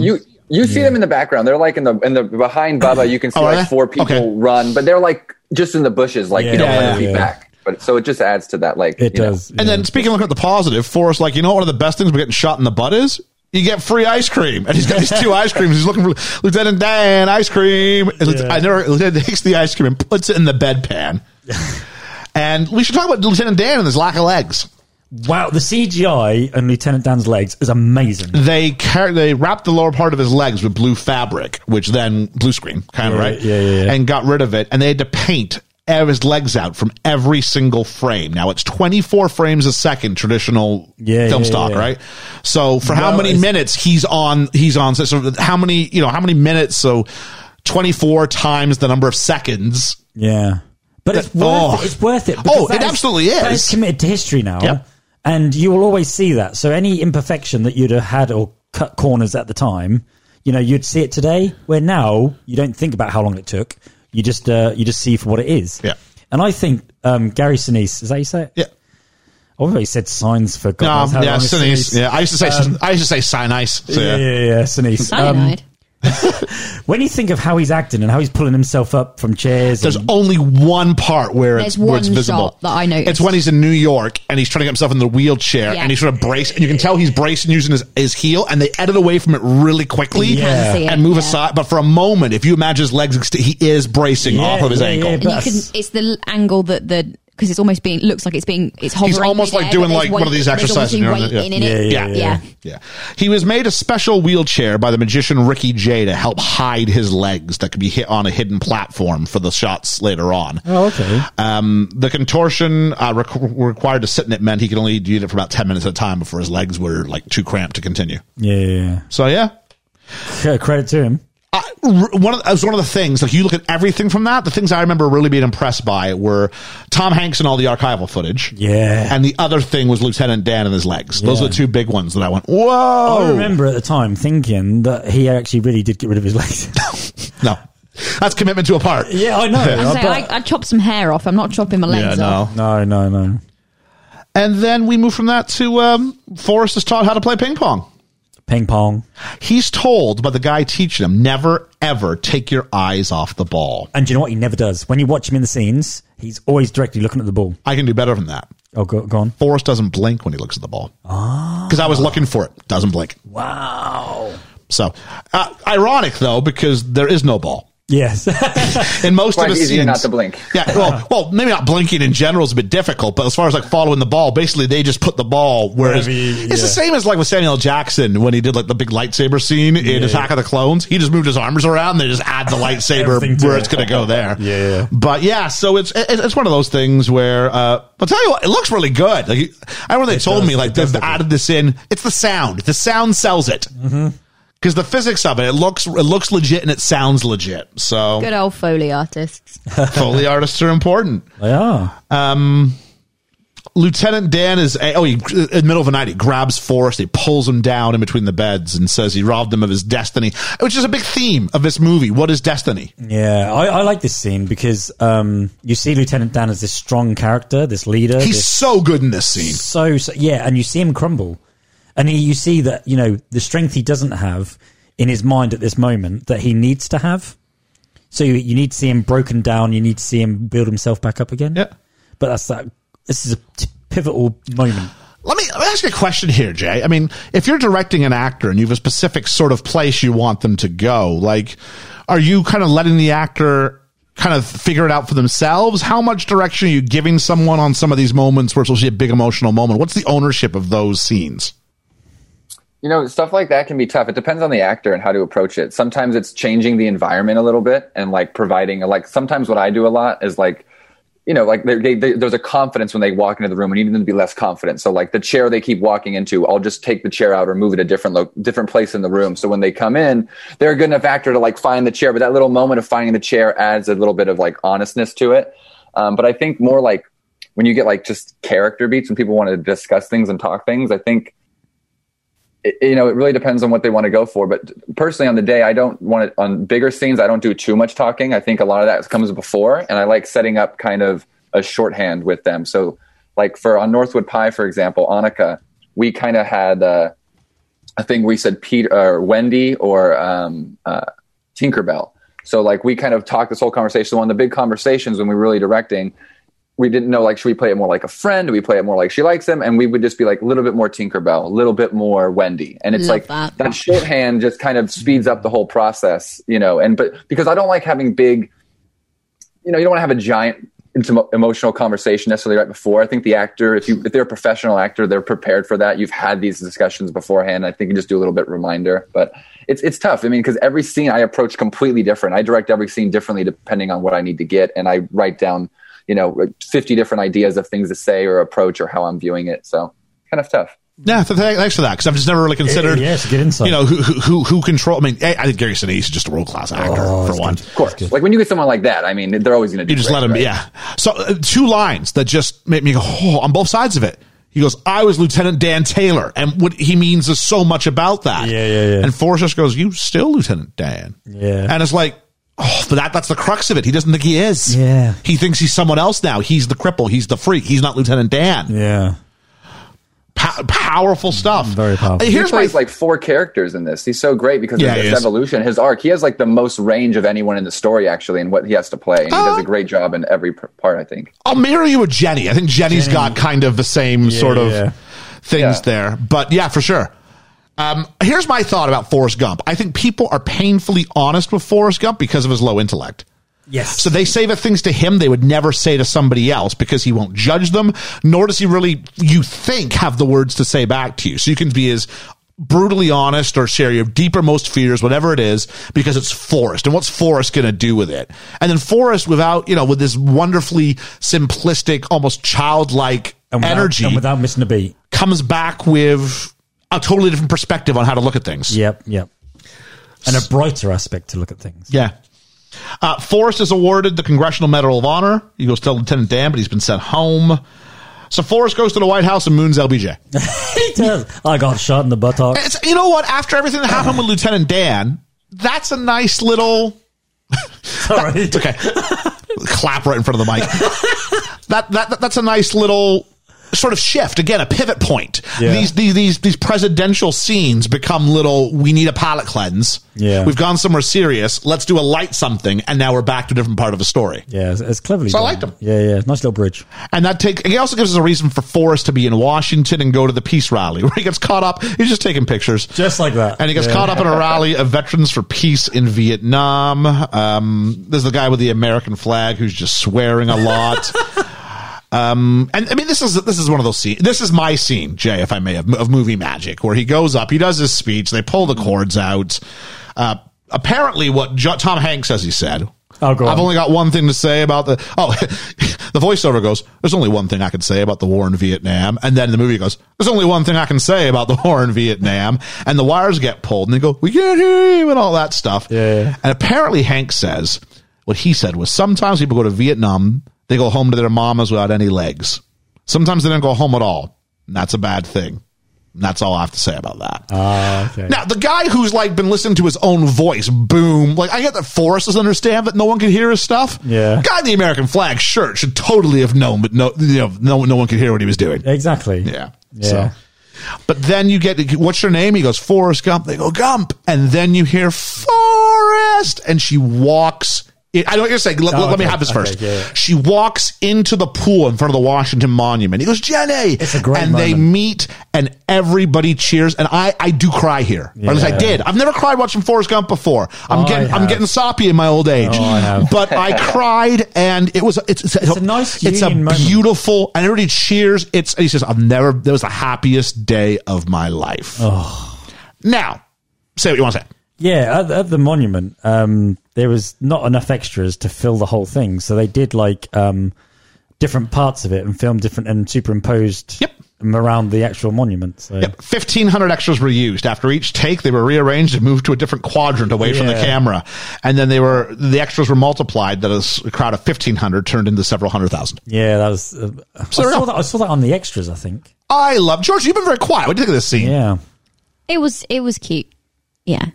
It was cute, yeah. I'm still not on board with the film yet. Oh, okay, wow. Well, I thought, what about this as we go on, the confession's leaving, I think. I don't know. I think so. Yeah. Anything you want to add to that, Jay? No, I agree. It's one of the all-time movie moments. I mean, only in a movie, like I say, can you have that happen. I mean, coincidence is the key of filmmaking in a way. And it's like when you can pull off coincidence and it doesn't feel like, ugh, of course that happened. And it really feels genuine and it makes you cry. I mean, that's the most successful thing I think a film can do. I don't know why I keep doing this, but I'm making another reference back to last week in Four Winds and a Funeral. More so our interview we did with Simon Callow, who said the best movies or whatever it is are ones that take place in this kind of never land. And despite the fact that it's like America's actual history, it is this never land where you would go to the Washington Monument and Jenny happens to be there. And it's this kind of this sort of, just like Four Winds and a Funeral is this hyper real version of England. Like this is a hyper real version of America's story in the second half of the 20th century. Absolutely. So I think it's absolutely brilliant. It is. Then we go to the Black Panther party. And we meet Wesley, and all props to the guy, Jeffrey Blake, because I hate Wesley so much. And he has very little time on camera. Like, he does like a little like rat, like the glasses and the little rat face and the face, like everything, the haircut, everything they've done makes me go, he's a weasel. I shouldn't like him. But props to the actress, the biggest thing he's done. Yeah. I mean, he blames beating her up as like, oh, Johnson. And it's that fucking Johnson. And like, he's already losing his temper at that point again. You're like, jeez. So this guy from the Black Panther Party is trying to lecture Forrest, and he's got like, you can't hear anything because he just sees Wesley hit Jenny, and he's just going over there. He's asked to leave and very politely says, I'm sorry, I had a fight in the middle of your Black Panther Party. But the way he really goes into him, he really sort of takes him down, doesn't he? I think it's the most brutal of the beatings that he does in the movie.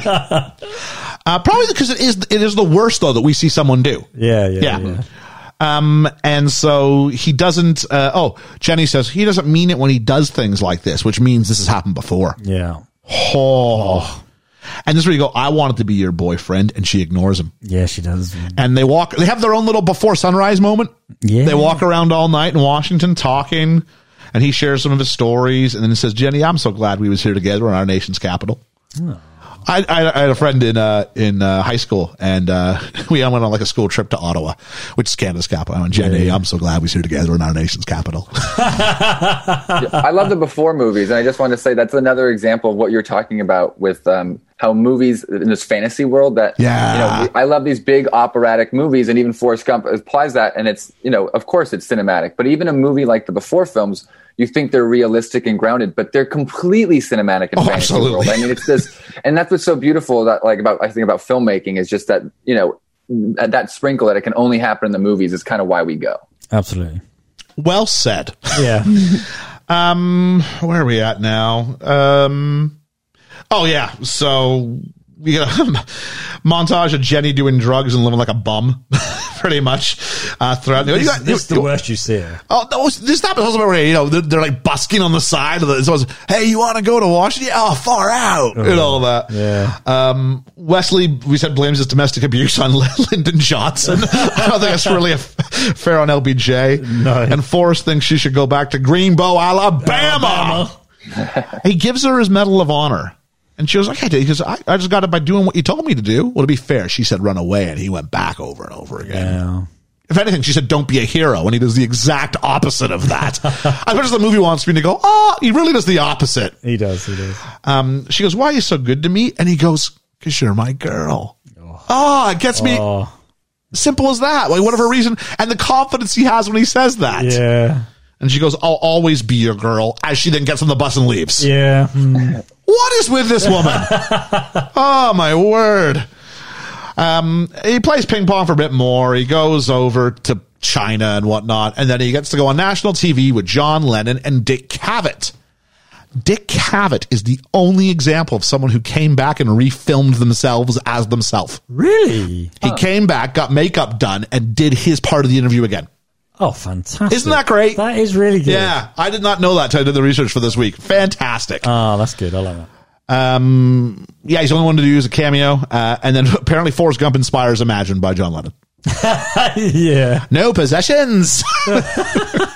No religion, too. It's hard to imagine. Well, it's easy if you try, Dick. In the actual interview, where Forrest sits is Yoko Ono. Yeah. Yeah. I've seen the actual interview. Oh, brilliant. Yeah. And then he gets out of the TV studio and he runs into Lieutenant Dan, who is up on this fire exit. There's a ramp going up the stairs, and he talks to Forrest for 2 minutes before he starts sliding with the ice down the ramp. Can someone explain to me how he got up there? Great difficulty. Because I'm going to tell you, he ain't wheeling himself up that. So he's either been there for a hell of a long time. Maybe somebody push him up. Maybe he gave a cigarette to a random guy and he pushed him up. It's possible. That's true. Then they go walking through the street, and we hear Everybody's Talking by Harry Nilsson, and Lieutenant Dan goes, I'm walking here. That's a great line. Funniest joke in the film. It's a reference to Midnight Cowboy, where the same line of music were done, and the movie would have been 2 years old in this part of the narrative. Oh, would it? So it would have been something they would have seen, and he's actually aping it. That's cool. Oh, I love that. And that was good. I also like the fact that he's not walking, he's in a wheelchair. That's why it's funny. In the original movie, that was an ad-lib. Oh, was it really? That was a wide shot. That was a wide shot looking down on a real street. Lieutenant Dan asks Forrest if he's found Jesus yet. I didn't know I was supposed to be looking for him, sir. Respectful, sir. And so he goes into Lieutenant Dan goes into this thing about how all the cripples down at the Veterans Association are always sort of preaching Jesus at him. And so he thinks, I think Forrest is on board with it. And Forrest with Mrs. Nabik goes, I'm going to heaven, Lieutenant Dan. Yeah. And you can see Lieutenant Dan just like, I don't know where to go with this. I like that. Yeah, it's because there's a thing that I heard. I think it was Matt Stone and Trey Parker from South Park. I think it was them who said great comedy. And I don't think it's limited to comedy, but it occurs when you put your two most different characters side by side. Yeah. And that's where it comes from.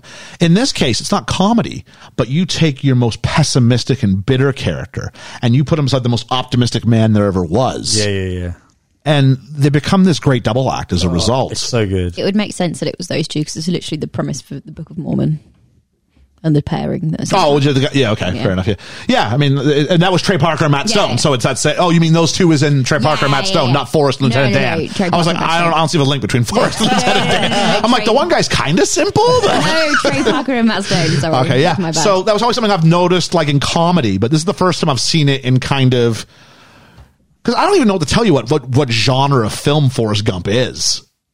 No. Long is not a genre. It was 2 and 15. It's not that long. But it feels long. Oh, I disagree. Well, I think it's a dense film. It's a romantic. They get a lot in there. It's a romantic comedy. It's a romantic comedy. There's romance. There's comedy. It's a romantic comedy. Wow. It's not The Crow. We're back to The Crow. What do you think? I mean, I was usually this kind of thing we say at the end, but since it came up kind of organically, Jay, you got any thoughts on the genre of this film?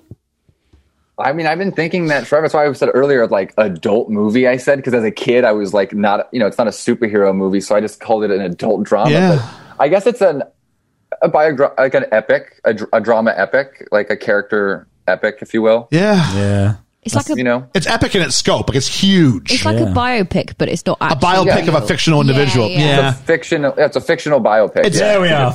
Like it's better than a character study. It's not young adult or something. Yeah. It's not that. It's you know what? It's kind of an entity unto itself, isn't it? Mm-hmm. It's a film that came along. We didn't know we needed it, and then we got it. And it's like, I'm glad has there been anything else like it? Probably not. No. So Lieutenant Dan, during this little moment when they're spending the holidays together, agrees to be Gump's first mate if he ever is a shrimp boat captain. And there's a scene where Lieutenant Dan chooses Forrest over the prostitutes. Yeah. Which I'm not sure I would have expected it to happen, but once he hears one of them call him stupid, that's his trigger. And he throws one, don't you call him stupid? And I think it's the idea that Forrest is simple, but Forrest is not stupid. No, maybe academic intelligence, sure. But I think we've seen over and over again that Forrest has been right about so many things. So I think that's his, because that defines him. This is the thing. I think and Forrest Gump says it in his way. I think people look at Lieutenant Dan and want to say cripple. That's the one adjective that describes who you are. Yeah. Or the one noun that describes who you are. Yeah. And look at him and they say stupid. This time it is an adjective. And that's what this defines you. And he's so much more than just this really minimalistic label. Mm-hmm. So yeah. I think Lieutenant Dan feels the same way. I think when Forrest says that, I think Lieutenant Dan has the opposite, feels the same thing and has the same sentiment at that moment where he realizes like he feels that way about himself. He looks at Forrest and he knows and he sees Forrest kind of freezes up for a moment. So I think he kind of realizes that like Forrest feels the same way I feel about being called crippled. And I know I'm more than crippled and he knows he's more than stupid. And I think they kind of have that bonding moment. Yeah. I meant to mention this, and I'll do it now. Lieutenant Dan said, the day you're a shrimp boat captain, I'm an astronaut. And this is funny for two reasons. Because he was an astronaut. Number one, because they will later be in Apollo 13 together. A year later. But number two, being that in the book, he becomes an astronaut. He does, That's why I had my hand I'm up. sorry. I was going to point that out. I thought I was being good and actually listening to the... You listen to me. I was like, all right. And Thank you for paying attention to the podcast. The bar is low. Thank you for paying attention to what we were actually here discussing. No. And the fact that you think it's bragging. I wanted to show off that I listened.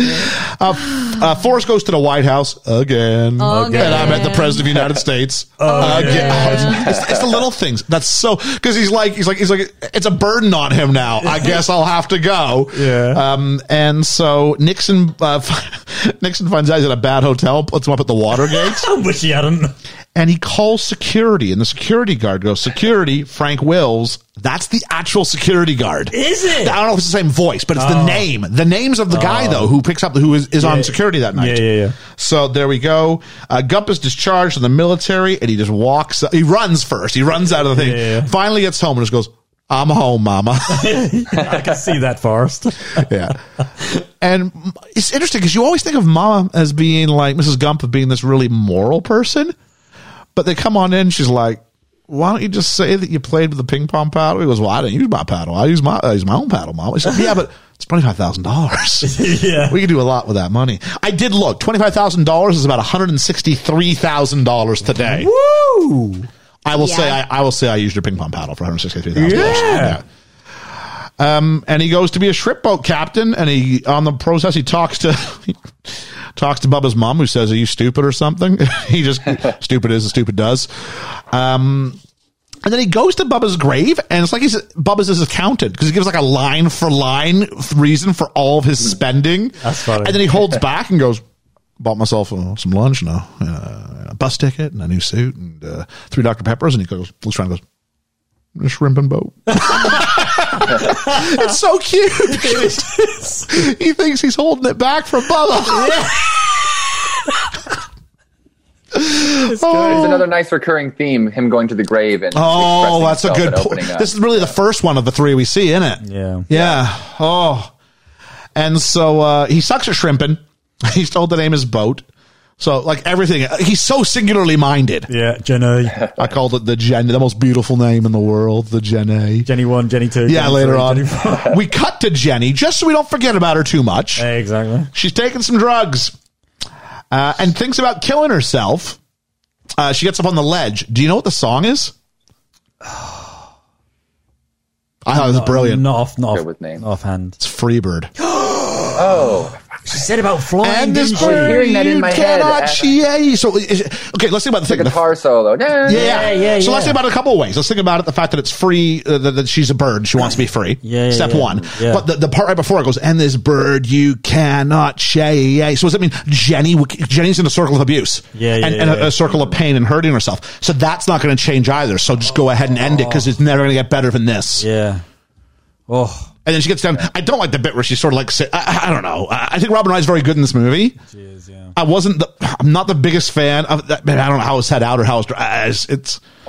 She kind of just like almost falls and then goes, "I'm going to hug my knees and rock back and forward. Cut to forest. Cut to forest." Yeah. That moment worked a little bit better for me this time watching it. I guess I had a little bit more of a like I think people maybe probably have that realization. Like, she had that moment where she actually did almost slip, and then it kind of like sucked her out of the moment where she like sobered up for that second. You realize what you're doing, which I'm assuming, sadly, I think a lot of people might go through when they make a decision like that, maybe at the last. Yeah. I can't. So I'm assuming like that's what, it just made her stop and realize. Certainly. It maybe goes on a little long. I feel like it kind of drags on as they pan and holds on her for a little bit. Yeah, I think so. But even that traffic almost becomes hypnotizing when she looks down. You see it from her perspective. It's both scary, because I hate heights. But you notice when she steps up on there's no fear. At that moment, she stands up and she looks down. No, and she's looking down the whole time. It never really occurs to her. Yeah. No. It's only when she snapped out of It's it. the same look she has when she looks down at the bridge when she's with Forrest in Memphis. Yeah. Yeah. When I was walking in Memphis with Forrest Gump. What do we have here then? We've got Lieutenant Dan is there in his wheelchair. And it's one of my favorite shots. Forrest is on the boat, and it's just coming across the screen, and he just bails on the boat and goes in the water. How does the boat turn around? With absolute joy on his face. It was, wasn't And it? the boat comes back the other direction. I don't know what the 180 and degree is smashes going on into with that. I don't know how it's, yeah. Movie's got a movie. Movie's got a movie. Well done. Don't steal my catchphrase and use it against Last me. time you were here, you said Movie's got a movie, and Jay said he was going to start using it. Now that he's using it, you're attacking him for it. Because he used it against me. I thought you were so big going, I'm so proud I listened to the podcast and remembered. I've got something in my eye. It's really distracting me. I'm not going to lie. So he goes, I thought I'd try out my sea legs. Forrest goes, but you ain't got no legs, Lieutenant Dan. And he's just so kind. He goes, I know that. So he's agreed to show up, and then he goes, maybe you need to start. He says, they're still not successful. Maybe you should pray on it. So Forrest goes to church, and one of my favorite visual jokes in the whole movie, even more so from the wave and the jump, is Forrest with the black gospel choir, who have all this rhythm, and Forrest is just like rigid the whole time. Yeah. And Lieutenant Dan's sitting at the back with a bottle of whiskey or something. And so he says, where's this God of yours? And then God shows up in this storm. And Gary Sinise is awesome in this scene too. He's great in this scene. He's like the guy. He's a pirate who has lost every bit of like sanity. And it's just like, he really believes, I think Gary Sinise in that moment really believes it's a showdown between him and God. Yeah. And you will never sink this boat. And is like defiant in the face of absolute power. Yeah. And that's his awakening. That's his moment. That's his God and I coming face to face. Yeah. So arguably the person who talked to God wasn't Forrest. It was Lieutenant Dan. Yeah. And comes to, okay, what is your, because I think at this point he's going, I owe you a debt. Here I am. Take me. Yeah. And then he doesn't. Yeah. The only one who's spared. Yeah. And then after that, shrimping was easy. Because there are no other boats. I thought that it's funny. It's like, they have a hurricane and then. Yeah. I mean, there's the bit where we kind of go, Forrest is successful because everybody else's life is ruined. But we don't even think about that for a moment. We just go, good for Forrest. Yeah. Isn't that great? Oh, no, I did. Oh, did you? Okay. Yeah. And so Bubba Gump Shrimp Company was born. And so as he finishes this, he's talking to the old guy on the bench that he's been talking to about, 40 minutes now. And the guy's like, oh, you're the founder. Bubba Gump, we were talking to a millionaire. And he gets up and leaves. And the little old woman was like, well, that's okay. You tell it so well with such passion. And he goes, do you want to see what Lieutenant Dan looks like? And he brings up the magazine cover that's got him and Lieutenant Dan on it. And her face is just... It's brilliant. Oh, it's so good. Another visual joke, which they were kind of light on up until this point. It wasn't Time magazine or something.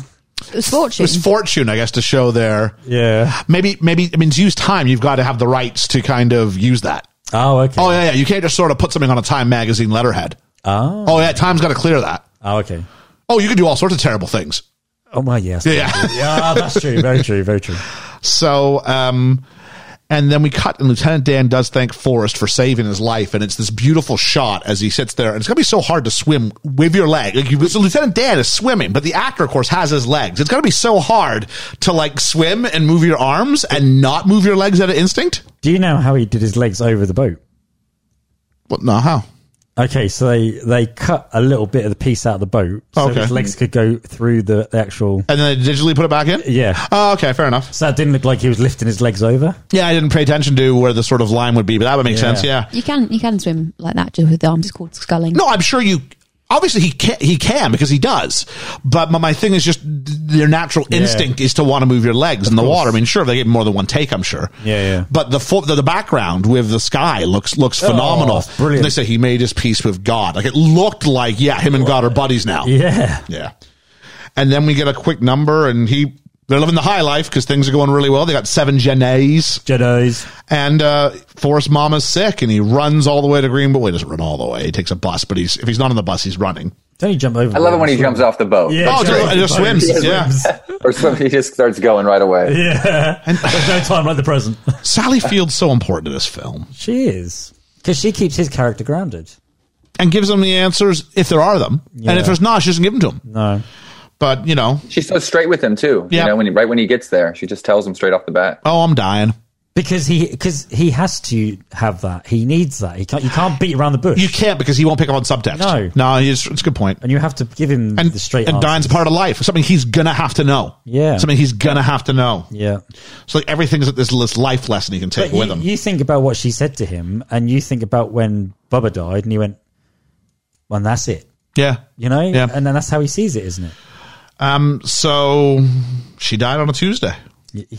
Yeah. Yeah. That sounds really simple. My mom died on a Thursday. I know that. I know. You know what I mean? It's really weird. Yeah. I don't know the number. No. I'm sure if I went back and looked, I could. I don't have the number like burned in my brain yet. Yeah. 11th, I think. 11th? Mom, but I know Mom died on Thursday. Thursday. Yeah. Yep. I can tell you where I was, what I was doing, all that stuff, right? Yeah. And that's more than just like a 365-day thing. That Thursday is actually quite, yeah, I guess. So Forrest decides to stay in Greenbow because things are going well. And so it's a great idea. He's really thankful. But the town elders decided because he was all these things, they got this really sweet cherry job cutting the grass. I had a summer job cutting grass and I ride a lawnmower. It was all right? It was all right. Yeah. I don't mind that. It's fun, right? Today, if you had podcasts and stuff, it'd be great. Go on. Did you do donuts? No. No. I was still a little bit intimidated. Like, it was a big old one. I was a little bit intimidated by it. Oh, I'd have been doing donuts. I'd have been all over the That's place. how I got to keep the job, and you wouldn't have. That's true. Forrest, and this is the whole dramatic irony stuff, right? So Forrest gets given a letter, and Lieutenant Dan invests some of his money, and it's like it's a fruit company. And of course, it's Apple computers with the old, Apple like, different Macintosh, logo, where it was all the different colors. The rainbow one, yeah. The rainbow one. And so...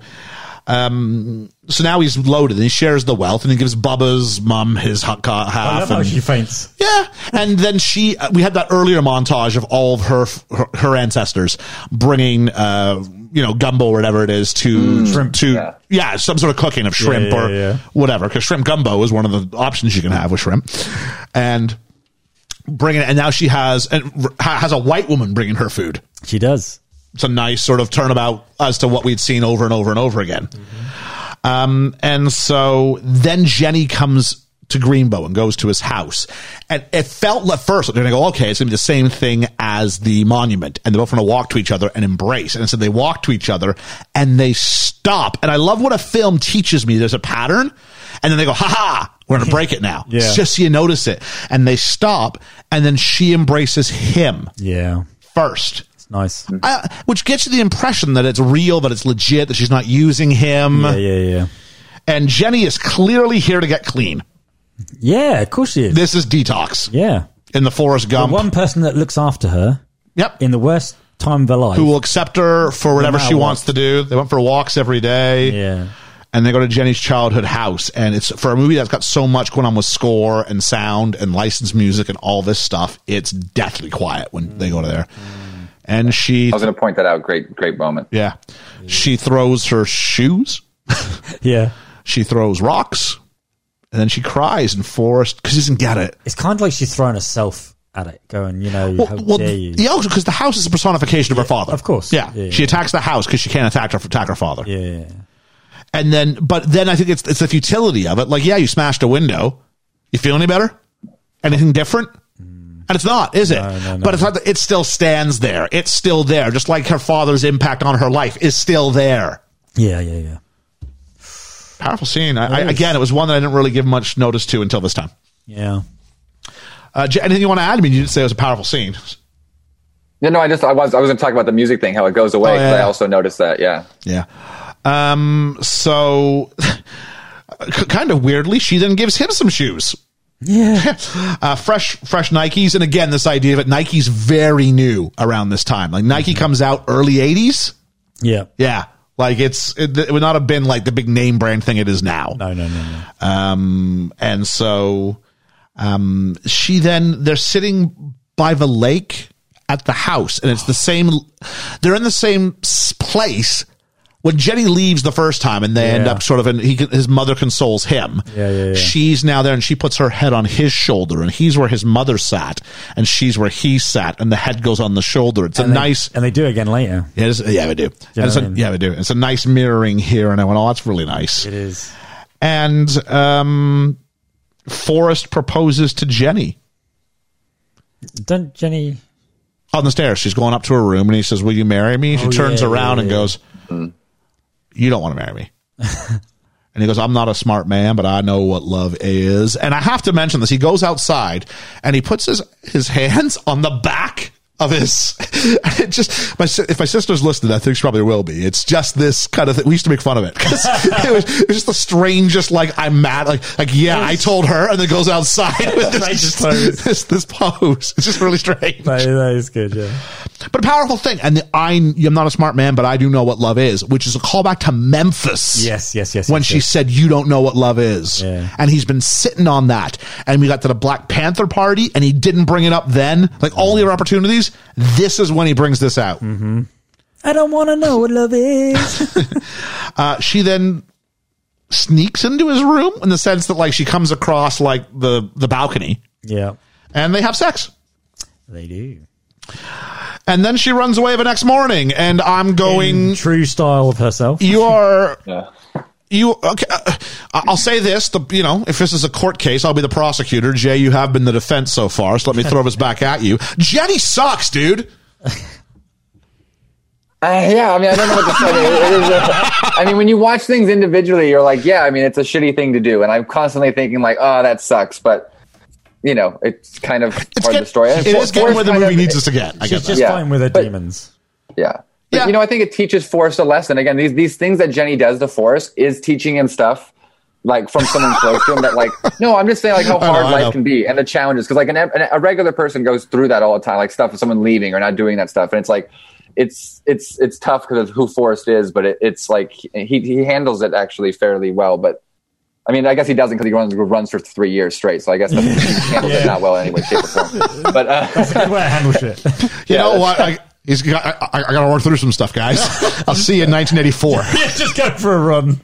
To be fair as well, I think it's probably Jenny scaring herself because obviously she gets very comfortable being there and is clean now and is these things, and she realizes what she can have, especially when he proposes and then they have sex, and then she scares herself into going, I'm not worth this, I'm running away.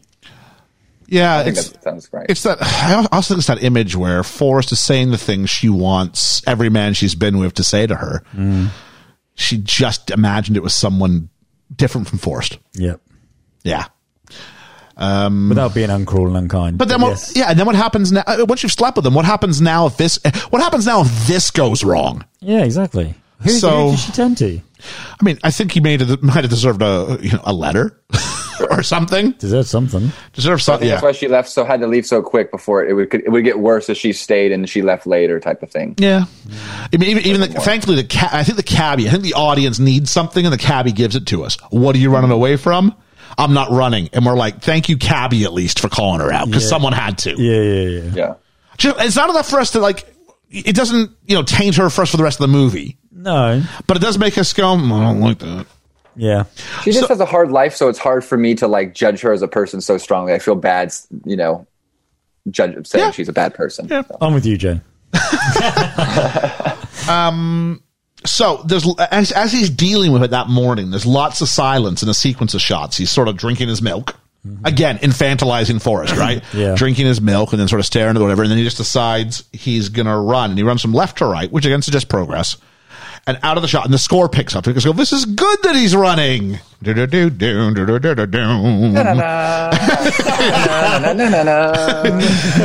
Forrest runs across Alabama, keeps going all the way to Santa Monica. We see him get to the West Coast. Really? And then we see him run by a lighthouse. And I said, you guys see that lighthouse? You did. I got something here from our friend of the podcast, Reverend Bruce. Hey, Reverend Bruce. Who says, you may have already recorded it, but fun fact when you do Forrest Gump, I may have already told you this, but the East Coast lighthouse he runs out to is 20 miles from his house.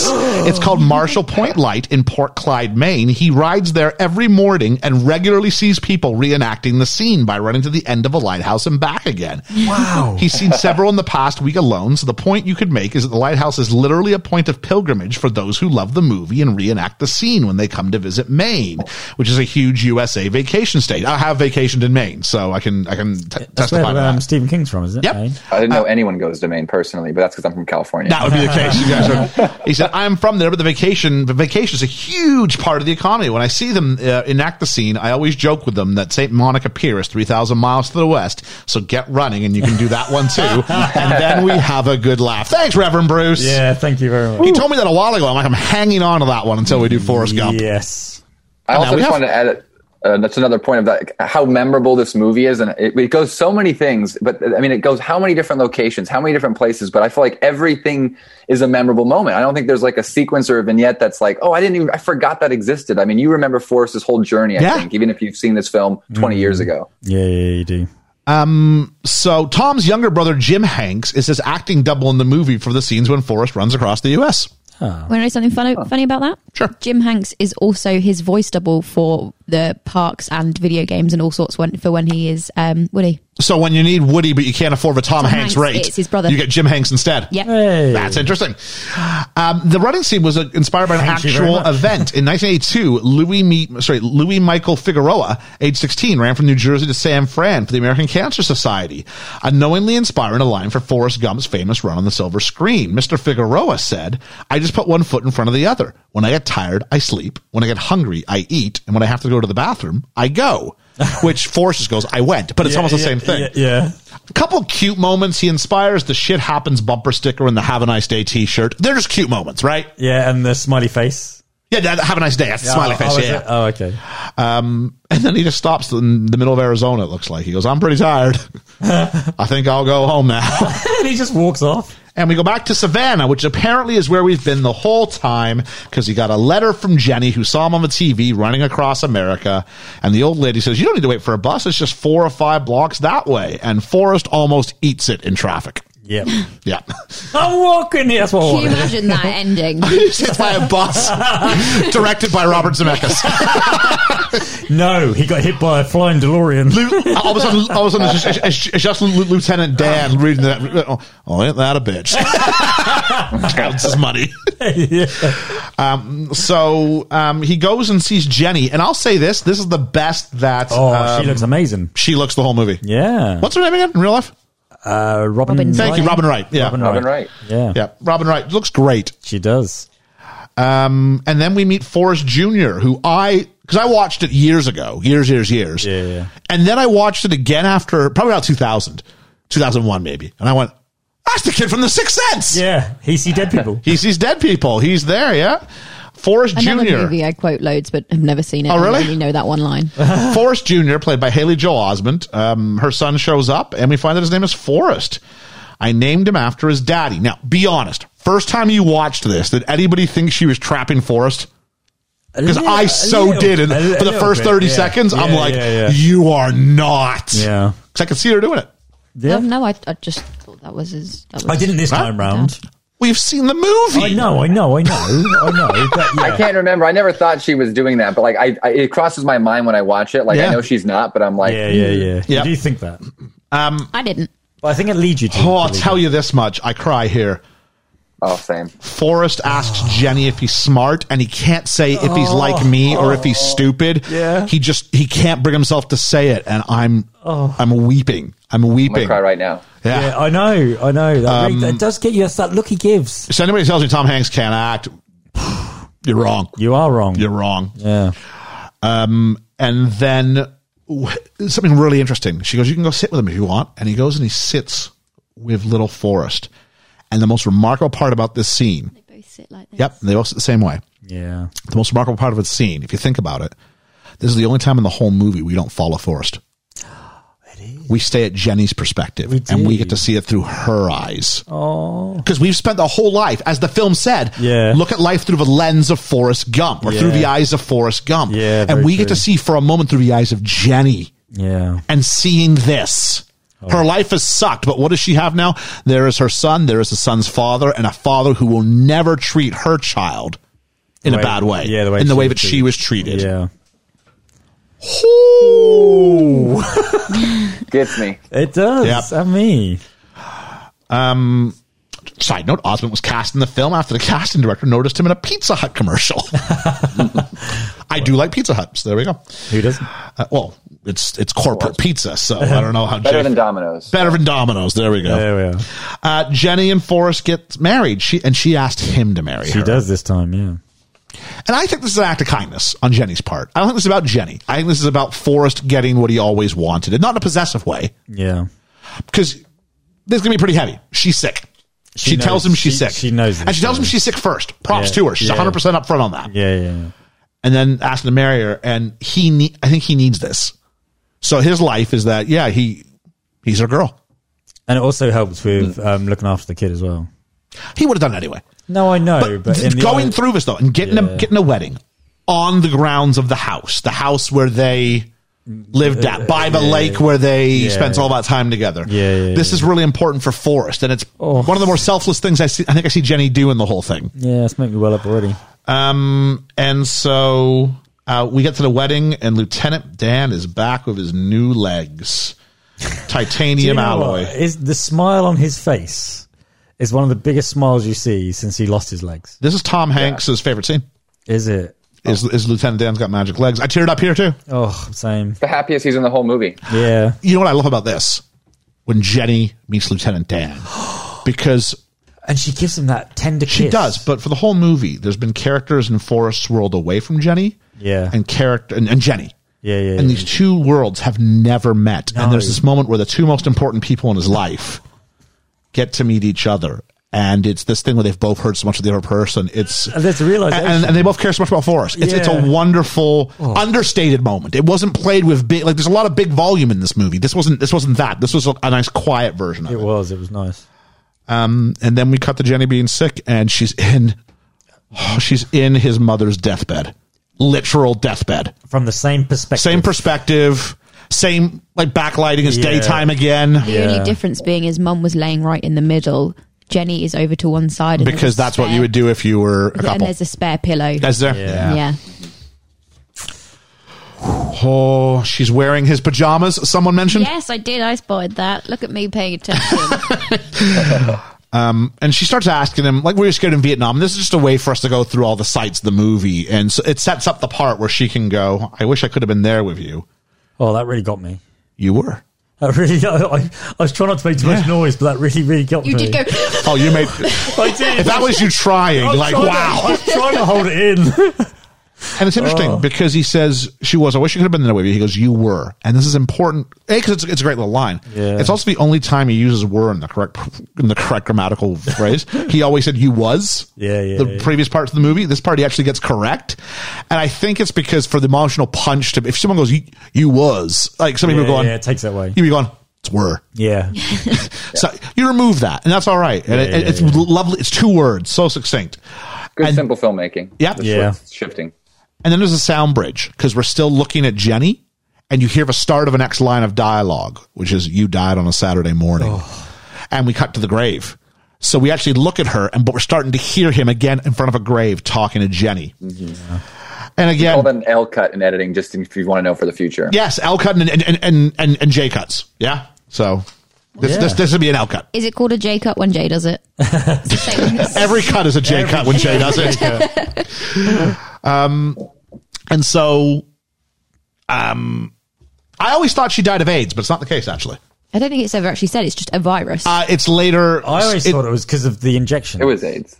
It's actually not AIDS. Is it not? The writer of the book, Mr. Groom, it's hepatitis. That she dies of. I don't think it's ever specifically stated. No, it's not specifically stated in the film, but the writer and they've said that as hepatitis, because I think at that time in the 80s, AIDS, correctly or incorrectly, is still viewed very much as a gay disease. Yeah. So hepatitis and all the needles we see her use, which I mean, you get it from HIV just as easily. Yeah. But Mr. Groom, I guess because it came out in '94 and in the '90s. Yeah, so I was thinking AIDS. I always thought it was AIDS. Same. So I've got my notes out. So it was AIDS. I alone. He reveals that he bulldozed the house to the ground, which again is this mix of. It was a nice. It's a little bit funny. Yeah. A little bit. Yeah. I found that, but still tragic. But tragic. Yeah. Because she never got to see it.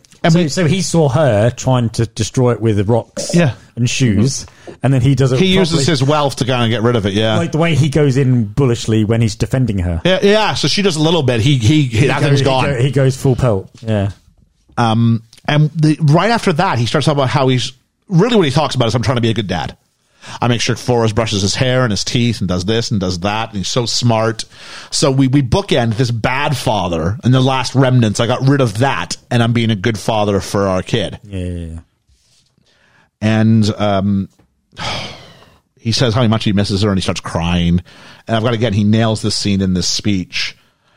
And then he walks away. And as he walks away, I'd never noticed this before today, but there's all these birds that fly by him. Yeah. I'd never noticed this before today. I never had. Like as a sign. Turn me into a bird so I can fly far away from here. Yeah. It's, free bird, all that stuff, right? It's a reference back, isn't it? Yeah. Yeah. I can't believe I've watched this film at least a dozen times. I've never noticed this. Yeah. You do notice a lot more when you rewatch stuff. Yeah. And then the last scene, and Forrest is going to school, little Forrest, and he's bringing Curious George. And the feather falls out, which is nice because it's our Feather bookend. falls out of the book. Yeah. Yeah, it's our bookend, and we see it and they don't. And he gets on the bus, and you're Dorothy Harris, and I'm Forrest Gump. And the feather leaves, and that's our story. And it's just lovely. And I like how the feather floats around a bit and then goes straight towards the screen. Into the screen. Yeah. A small note, Liam, only because you brought it up, I had it down anyway. I was going to bring it up, but the park bench that Tom Hanks sat on for much of the movie was located in historic Savannah at Chippewa Square. The fiberglass bench he sat on since then has been removed and placed in a museum to avoid being destroyed by bad weather or being stolen. The church where the feather first falls is 100 yards just down the street from the bench. To this day, the bench is still held at the Savannah History Museum in Savannah, Georgia. So if you're in Savannah, why not go take a look at the Forrest Gump bench? We need to go and have a look. I have a question That for you. bus that was in Lowestoft would have been a lot easier. Yeah. Jay, go ahead. No, I'll just say, do you guys think, how long does Forrest sit there after his son drives away? And does he sit there all day? I feel like he does. I feel like he sits there all day and wait for him. Just wait 6 hours for his son to come back. That's the sort of thing he would Can do. Forrest tell time? Oh, he probably has a digital watch. He's probably okay.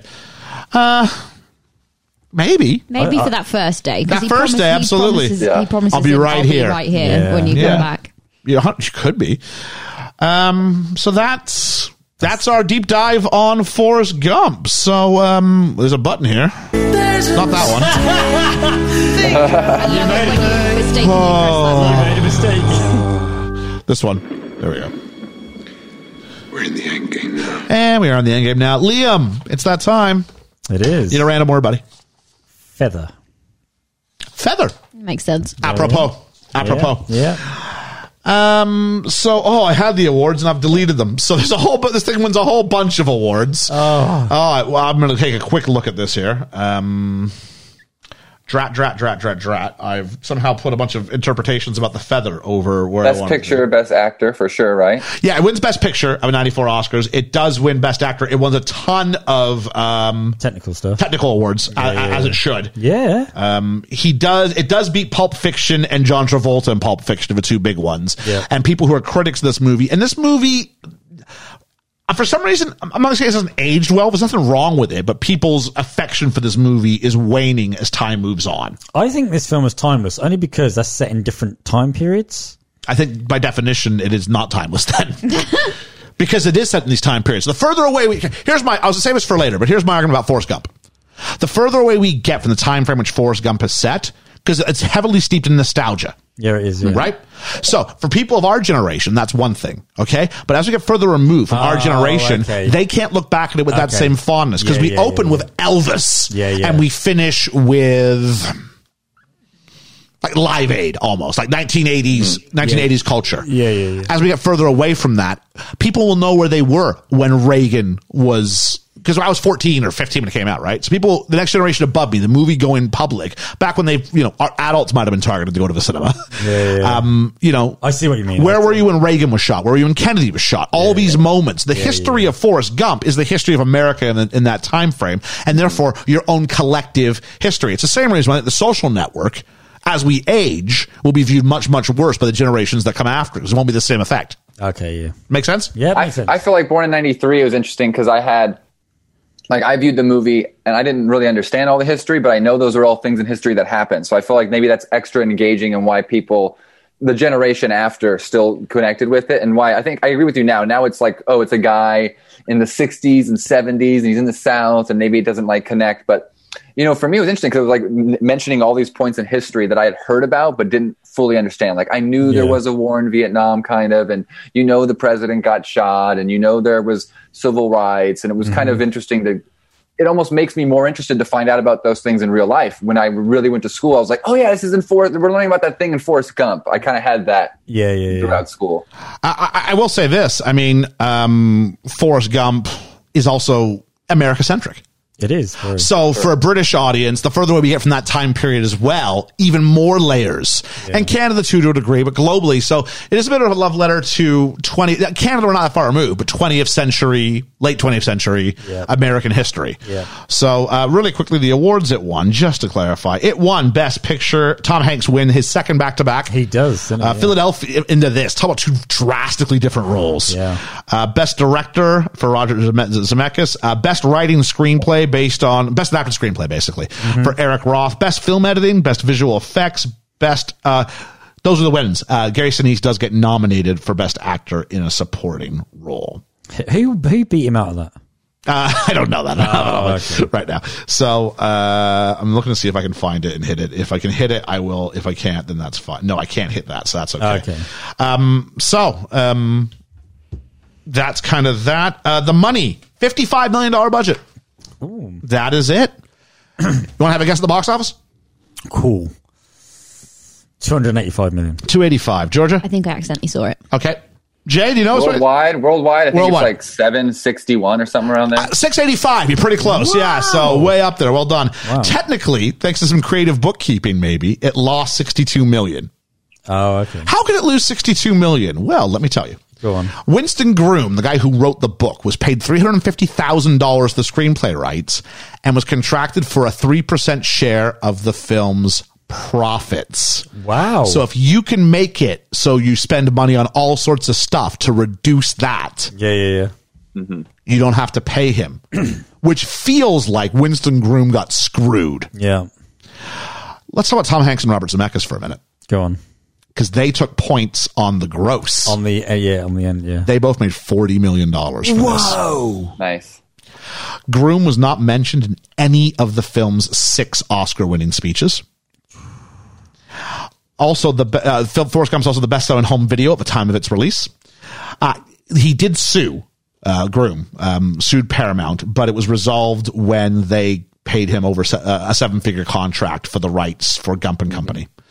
But the film was never made into and remained in development hell for a dozen years. I've read the book, Gump and Company. Yeah. So in Forrest Gump, everything goes right for him. In Gump and Company, everything goes bad for him. Oh, okay. And the ghost of Jenny is like always talking to him. He's like dialoguing with the ghost of Jenny. I don't want to say it. It's a weird one. And I'm gonna stay. He also becomes like a real life person who like had to watch the movie get made, and now everybody won't stop bugging him because they want to know about who he is. Oh, okay. So it's a really weird kind of meta bit of nonsense. They did try to update it and start with Forrest sitting on a bench waiting for his son to return home from school. But then after September 11th, so this 2001 they wanted to do this. After September 11th, they went, it doesn't work anymore. No. We're not in a period of optimism anymore. It's a different kind of kettle of fish. Yeah. And so at the end of that version, Gump runs into Tom Hanks and goes on the Letterman show and the Academy Awards. So let's hit some things here. I'd say what the story here, I don't really think Roll of Women. Let's do that one. Roll of Women. Georgie, you want to start us off here? Yeah. Small, relatively. We have 2. Yeah. And to be fair, I don't. For what it is, it's quite good because Mum looks after him as best as she possibly can, does things for him that perhaps aren't necessarily as morally sound as they should be, and those different sorts of things. She does as much as she can. She puts herself at sacrifice for her son. Jenny is a very, very complex character. Yeah. Which, to be fair, I've not seen any as complex in that in many things, which is really nice to see, as odd as that sounds. Yeah. Mum's not an angel. No. And Mum's got some pain. What does vacation mean? It means going away and never coming back. She's got some pain in her life, but has that speech that destiny is kind of doing the best of what God gives you and that we are agents in our own destiny. But the funny thing is, the strong people in his life are the women. His mum's the strong character for him that's dominating over him, and Jenny's the strong one over him. in his mind. They're the ones that he look up to. Jenny's a character he looks up to. Jenny's not a strong character in his life. Jenny's not. very she's weak. driving force in Jenny's his very life. weak. Yeah, but a strong character means someone who's there to help mold you and shape you. She has a powerful impact on his life, but then. she's no, she's a very weak character. Oh yeah, but I meant on him. I was impact on him because he gets him through Vietnam. What gets him through everything else? Here's a It's question: the thought of her. Does Forrest love Jenny, or does Forrest love the idea of Jenny? Forrest Probably loves the more idea of Jenny. Yeah. Yeah. Yeah. I don't know if Forrest. I think at the end, I think he loves her. I don't know if he's had enough experience or other people to. But I mean, I think what he understands about love, I think he loves her. I think he cares about her more than anybody else. So Yeah, but I guess does Forrest know? Forrest doesn't know everything. Forrest doesn't know her. everything about her. You know, I don't think it would change his opinion. No. But the Jenny he thinks, the Jenny he sees isn't the fully realized version of Jenny. We see. That's a better part of it. Yeah, it's not the version we see. Yeah. And yet we don't begrudge him. It's not like at the end of Forrest at a funeral. I was like, I really kind of wish Charles doesn't end up with Carrie. At the end. When they end up together, I'm like, okay, I'm okay with this. I'm okay with this. Yeah, fair enough. Especially, I don't know if especially, but they do kill her off like 2 minutes later. Okay. Poor Forrest. Like, even when he gets the girl, he gets her for like a nanosecond. Oh yeah. And then she's gone. And this time she ain't coming back. No. Yeah. So, people's favorite character? Oh, Lieutenant Dan. Lieutenant Dan? Yeah, he's my favorite because he lights up the first time you meet him, he's this big, all-encompassing guy. Yep. You know, and even when he's at his lowest, he's captured you feel for him. You go through his pain. You feel everything that he feels. And maybe it's because we don't like to see ourselves as being down as he is, and how would we deal with it? But you definitely feel him. So you feel his highs and you feel his lows. Gary Sinise is an amazing actor, and he is my favourite in this film. Okay. Georgia? Yeah, my favourite character is probably Lieutenant Dan as well. But shout out to the drill sergeant in the first bit, because he's great as well. Little cameo role there. Yeah. Shout out to the little girl who plays Jenny. The little girl who plays Jenny's fantastic. Yeah, brilliant. Jay? I guess I'll have to go Forrest. I mean, the movie is after him. Lieutenant Dan is probably my favorite side character, and maybe equally good, and possibly, I think, maybe my favorite performance. But I don't know. I feel like all the memorable lines, everything I think about when I think of Forrest Gump. I mean, obviously I think of Forrest. It's his movie. I think he carries the picture, and we have his viewpoint throughout it. Going back to the women thing I want to mention, there's not that many in it, but I did, looking back on it now that I was thinking about it, I'm like, it is nice, like the second and fourth build characters, because I would say Jenny's number 2, Lieutenant Dan's 3, and fourth build is the mom. I said so. At least that 2 of the main 4 are women, so they do a job balancing the top part of it. But you know, other than that, there's maybe not enough in the background and in the smaller scenes. But that would probably be different now. And maybe you could argue Forrest's life is about balancing the sloganism, idealism of his mother and the real world sort of. You know, and Forrest is a very nice upbringing. That house is all right. He's outside of a few personal, single mom. He's done okay compared to Jenny. Yeah, literally the other side of the street. At some points, across the tracks. Georgia. Yeah, but I just think all 4 of them are strong characters. That's all they're saying. Yeah. Ellie's favourite character is Mrs. Gump. She says, hands down, she's the best. She loves Sally Field. She does love Sally Field. Yeah. I will go with. See, I'm gonna flip this. I'm gonna say that Tom Hanks is the best performance. My favorite character is Lieutenant Dan. Maybe it's because of those extremes. Like, we meet Lieutenant Dan, he's confident, he's got his life figured out, and it's the arc of where the character goes. Now, I'm talking myself into going best performance as well, but it's just one of those things where he's. Maybe because Forrest is the steady hand we see things through, but because he's always. Forrest's emotional range goes between like 4 and 6. Yeah, there's not. You know what I mean? Yeah. So as a result, maybe there's less for me to gravitate to. Maybe I overlook him. Maybe it is. Maybe it's his story. You know, when he goes for a run, I'm a little bit like, all right, cool, buddy. 3-year run. I could use some dialogue here. I love dialogues. Lieutenant Dan's great for that. Yeah. Best moment. First, best song on the soundtrack. Let's do that one. Creedence Clearwater Revival, Fortunate Son. Yeah, I love it. Okay. Yeah. No, there's nothing that jumped out at you? I couldn't name you any of the songs on it. Oh, okay. Other than Elvis's bit. Hound Dog? Yeah, that's fun. I'm just curious. It's a heck of a soundtrack. That's why I'm asking. It is. Yeah? I love all the music, but I got to give it to the Alan Silvestri suite. I love movie scores. Yeah. I can sit and listen to the end credit suite all day. So yeah. I was going for the licensed music of the soundtrack because I don't want to sit there and go, well, I don't like the score. I love the score. I love the score.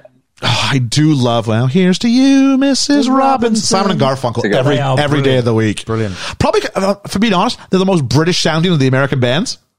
Yeah. Simon and Garfunkel have a very Beatles-ish sound about them. They really do. Yeah. It's their melodies. I really do believe that. So, there we go. Yeah, but I can give you Creedence Clearwater Revival's at my second, I think, as they come in there. It's powerful. Powerful. Oh, and then like Freebird when she goes to kill herself. Those are images from the film. Because you can't see the shot without hearing the song. Yeah. That's when the film was really well. Best moment, best element of the film? There's joint.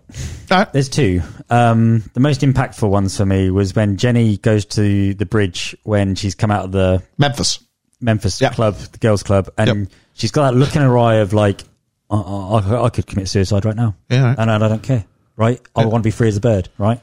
And then going back to the bit where she's on top of the building and she's about to jump. So two sides of the same coin, really. Yeah. So the first hint and then the realization thereof. Yeah, that really had a bit of an impact. I was like, whoa. Yeah. For me, that was emotionally the best part for me. Georgia?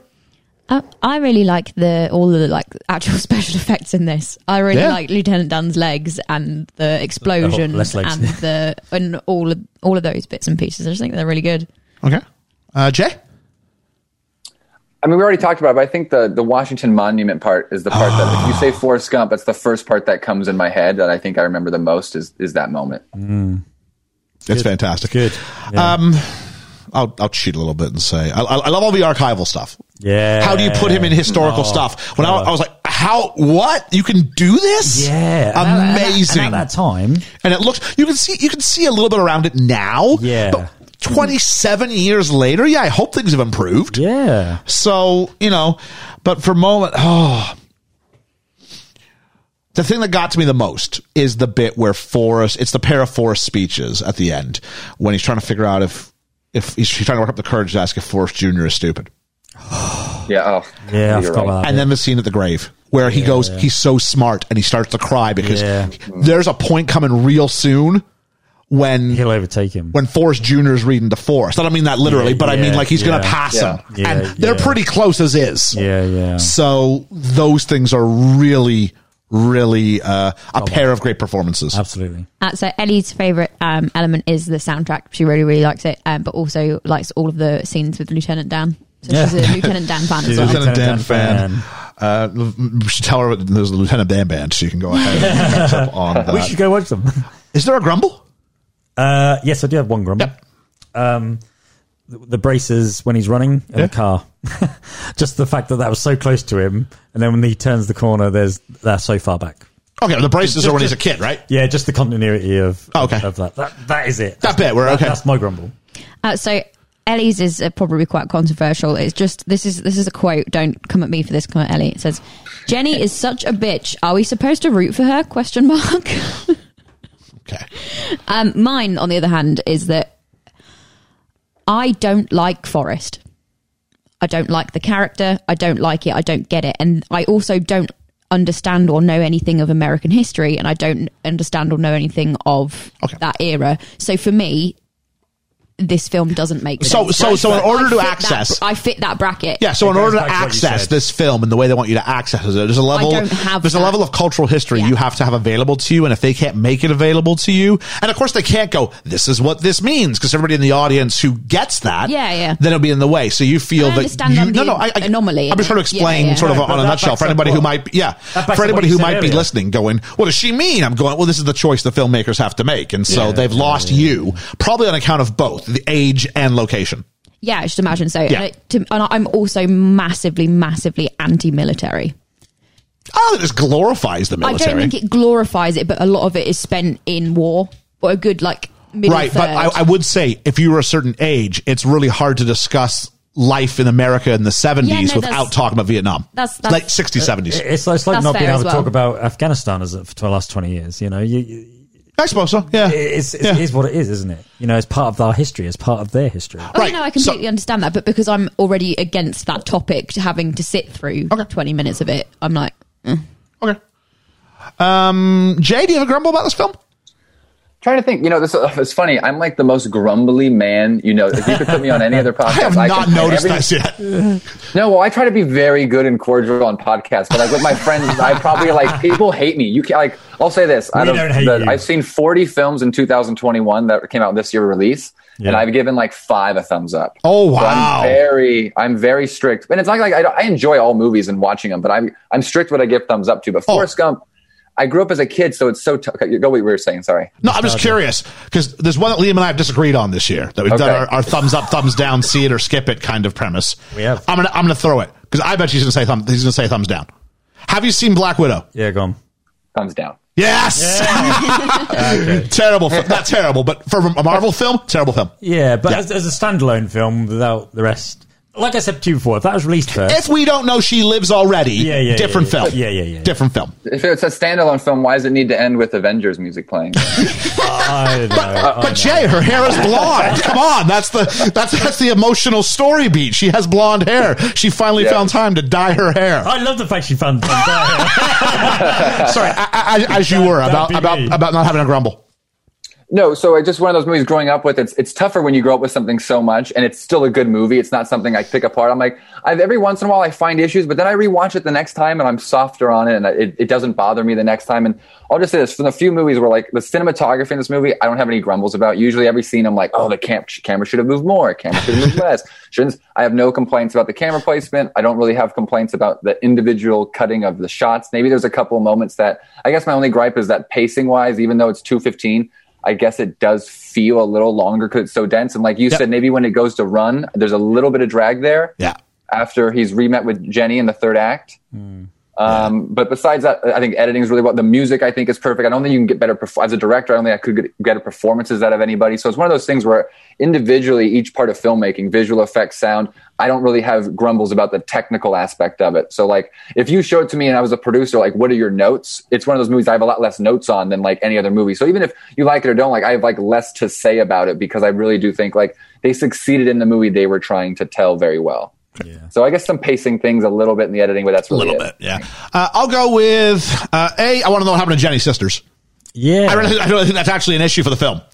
I think that could be fixed. Jenny, not only child. Yeah, Jenny's not only child. I mean, come on, what's up with that? Yeah. And there are moments where I know Jenny's supposed to be a tortured soul. Yeah, I do. yeah. I find it difficult at times to feel I'm not Ellie, but I think the film leaves itself open for that to happen. Mm-hmm. And you could go, this is just too much. What is going on here? So she's not Carrie. Far from it. I'm okay when they end up together, but if she was whiter than white, would you feel? I'm not asking for whiter than white, though. I'm asking, don't sleep with him and then run out the next morning. Yeah. You know what I'm saying? Like, that's not whiter. There's not two options. There's a whole range of options. Leave him a letter. I'm probably okay. Send it by pigeon, whatever. Yeah. Oh, so anyway, just bits like that. But overall, I'm really okay. It lags a bit, I think, when he starts running. Same. And then, it picks back up when you find out that's where the house is. So you probably could have trimmed 5-10 minutes throughout. The humor in this was a fantastic script. Hold on. Yeah. So I think it's time. Anybody's best role ever? I think it's Gary Sinise's best role ever. Yeah. I do like him as George. I think he's better in this. Yeah, I do. He's a straight man though in as George. I prefer Tom Hanks in Philadelphia, but that's like splitting hairs. I mean, he's really good in this. Yeah. Alex Sally Field in Steel Magnolias, but again, she's really good in this. You mean you don't like her in Smoking the Bandit? I haven't seen it. So, I don't know. And I think it's easily the best thing I've seen Robin Wright in. Oh, yeah, by far. Too. Yeah. Princess Bride. I love the Princess Bride. She's not much of anything in Princess Bride. She's an idea. This is Princess Buttercup. You get that, right? No. I kept hearing you say the name, and I'm like, I know that name. Why do I know that name? Oh, for God's sake. This is actually sake. the fourth movie we've done of Robert Wright's now on the podcast. Girl with the Dragon Tattoo. She doesn't even look the same. Girl with the Dragon Tattoo, Princess Bride, this, and Wonder Woman. Yes. Yeah, so four very different roles. Who is she, Wonder Woman? She's like the mother. Oh, is she? Mother and whatever. Oh, yes, she is the mother. Oh, my God. Yeah, so she's all over the place. She's not the mother. She's the warrior teacher. Yeah. The aunt, she's or the whatever she's she the is. she's the Oh, that's right. She's Yeah. Well so like four very different roles. Yeah. Wow. But she's Buttercup. There you go. Oh, my God. I need my eyes testing again. There she is, right there in Funko Pop form. That is Jenny. Funko Pop. So, yeah. Don't ruin Princess Bride. I think the extras do a great job on this too, which is something as a director I always notice. Like the day players, sometimes that's the hardest part that can make or break a movie. Like this, just the guy who shows what ping pong is to him does a great job just grabbing Forrest and walk. Like it's so easy to make those roles be really bad and take you out the film. And this has an opportunity, like every vignette, to have bad small characters, but they're all really good. Yeah, fully agree with that. Yeah. So, Georgia, do you want to walk us through our critics and what they thought about this? Yeah, can do. So this one does seem to split some hairs. Not everyone loves it. In acclaimed critic. I hear you, but what is the Rotten Tomatoes score on this one? I believe it's like 91. It Yeah. is high, but there is a few not as nice reviews. That'd be 9%.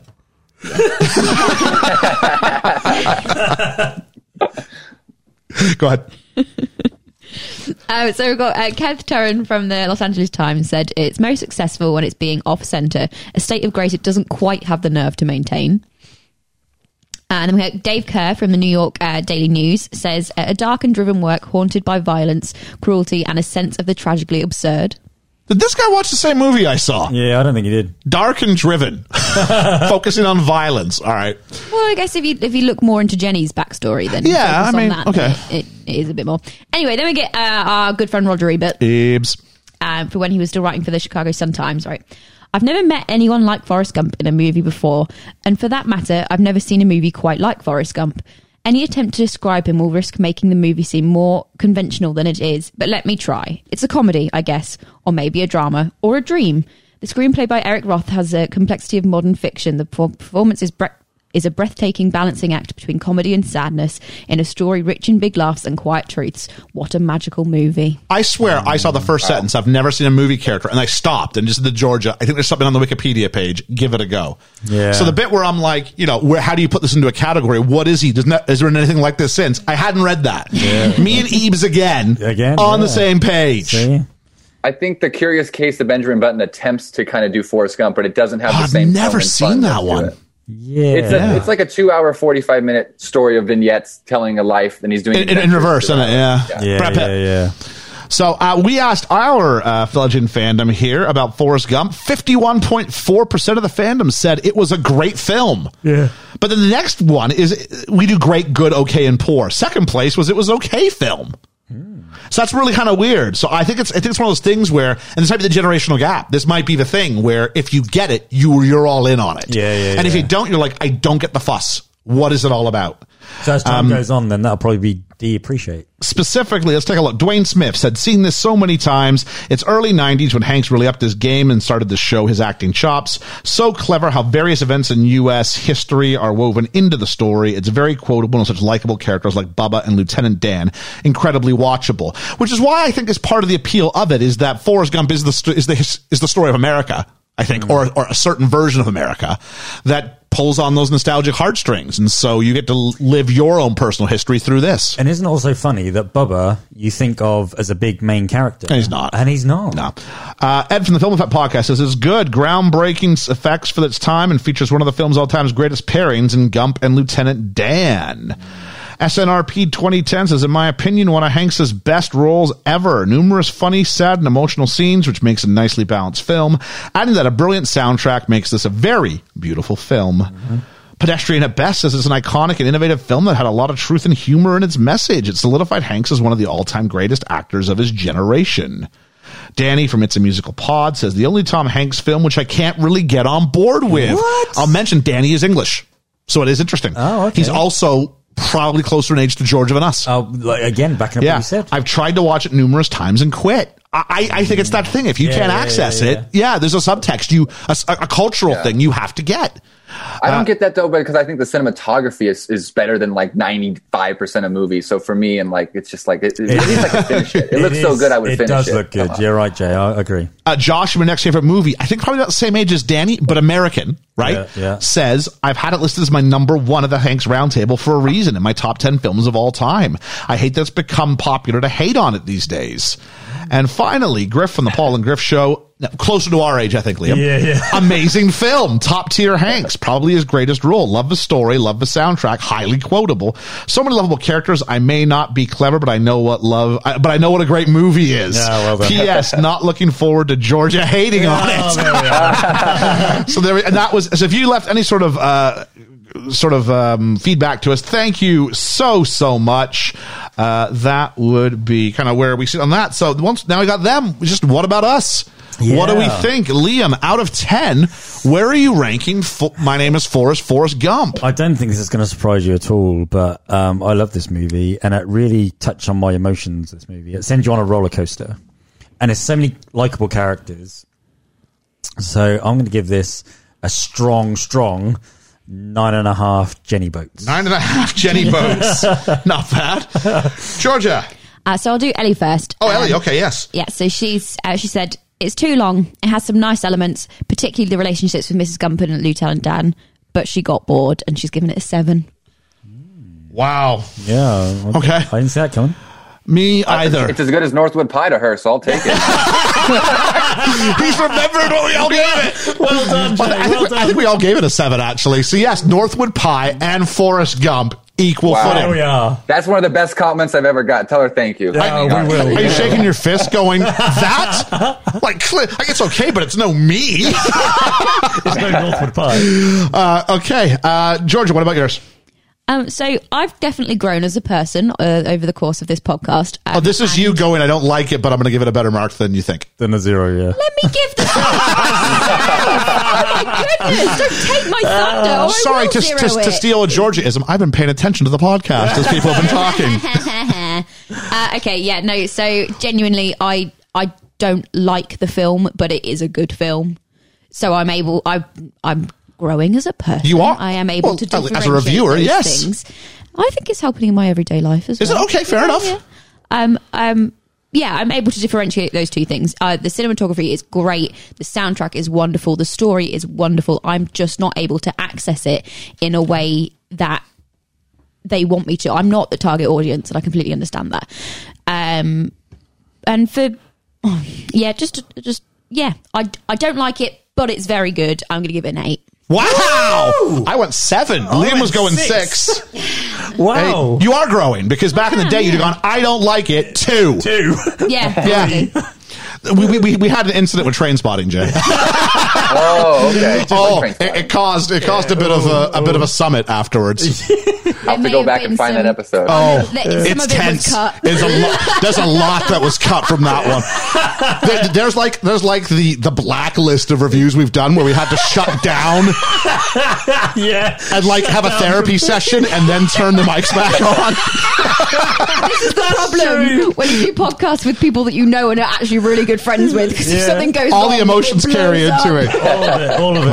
And we've all been there. All been there. We have actually, yeah. Jay, you're up. I'm going to say If he gives us a 6.5, and No. You know, again, I wonder what I would give it if I just saw it now for the first time, and it's kind of hard to imagine. I know I would still like it. But you know, I don't give out halves because I've got used to Letterboxd, where I'm stuck to giving out just like 1 to 10. Okay. So I'm going to have to go 10. Yeah. I mean, maybe. Nice. Yeah. I'm going to have to give it. It's one of. On Letterboxd, it's one of 44 films I've given 5 stars in my life. So Oh, there we are. it's one of those things for life. I have to give it. I think it's like, again, it's a childhood film. As I said, it's one of those, the first real memory of like a adult comedy, whatever Edith Roper said it was. Like, I mean, not Richard Roper? No, not Richard Roger Roper. Roger Ebert. Roger Ebert. Thank you. Yes. Ebs. I came into this thinking I knew what I was going to give it. And even halfway through, I'm like, I know what this is. What I didn't expect, I've never cried at this film before. And I cried multiple times this time. Yeah, I did. Maybe I'm getting older. Well, there's no debate about that. No, you are. Maybe because I'm getting older, I'm becoming more emotional about these things. Yeah. And seeing the heart. And maybe it's part of the circle of life and all that stuff and seeing that element of it. I don't know what the deal is. But Do you think it's over the last few years you haven't had the hugs? I'm going to go ahead. I thought I was going to go 9, but I think I'm low on that one. I think you are too. Thank you. I'm not going to go the full enchilada. I'm going to go 9.5. Yeah, I thought you would. 9.5 on Forrest Gump. Yeah. There's movie magic here. I am like, it's treacly optimistic. Yeah. But that's not a bad thing. I don't need my movies to be realistic. I love The Princess Bride. Yeah, you know what I mean? So I don't need things to be realistic, or no matter how much Tom Hanks said he wanted historical accuracy. Yeah. I'm like, it's still this really optimistic side of things. There's just something, I don't know, some ineffable thing that's just missing for me. You could go in the whole enchilada and say 10. But it's a fantastic It is. film. It is. And it has been fantastic to have Jay with us. Has been, Jay. We can't thank you enough. I mean, this is not a short podcast that we do, and for you to give up several hours of yours on a Sunday morning into afternoon, thank you so very, very, very much. I don't think he'll join us again. Please, no, I want to join you guys again. Would and I will you? say Thank one you. opportunity to just say, please check out North of the Pie. Absolutely. It's a little $12,000 coming of age movie in a pizza place.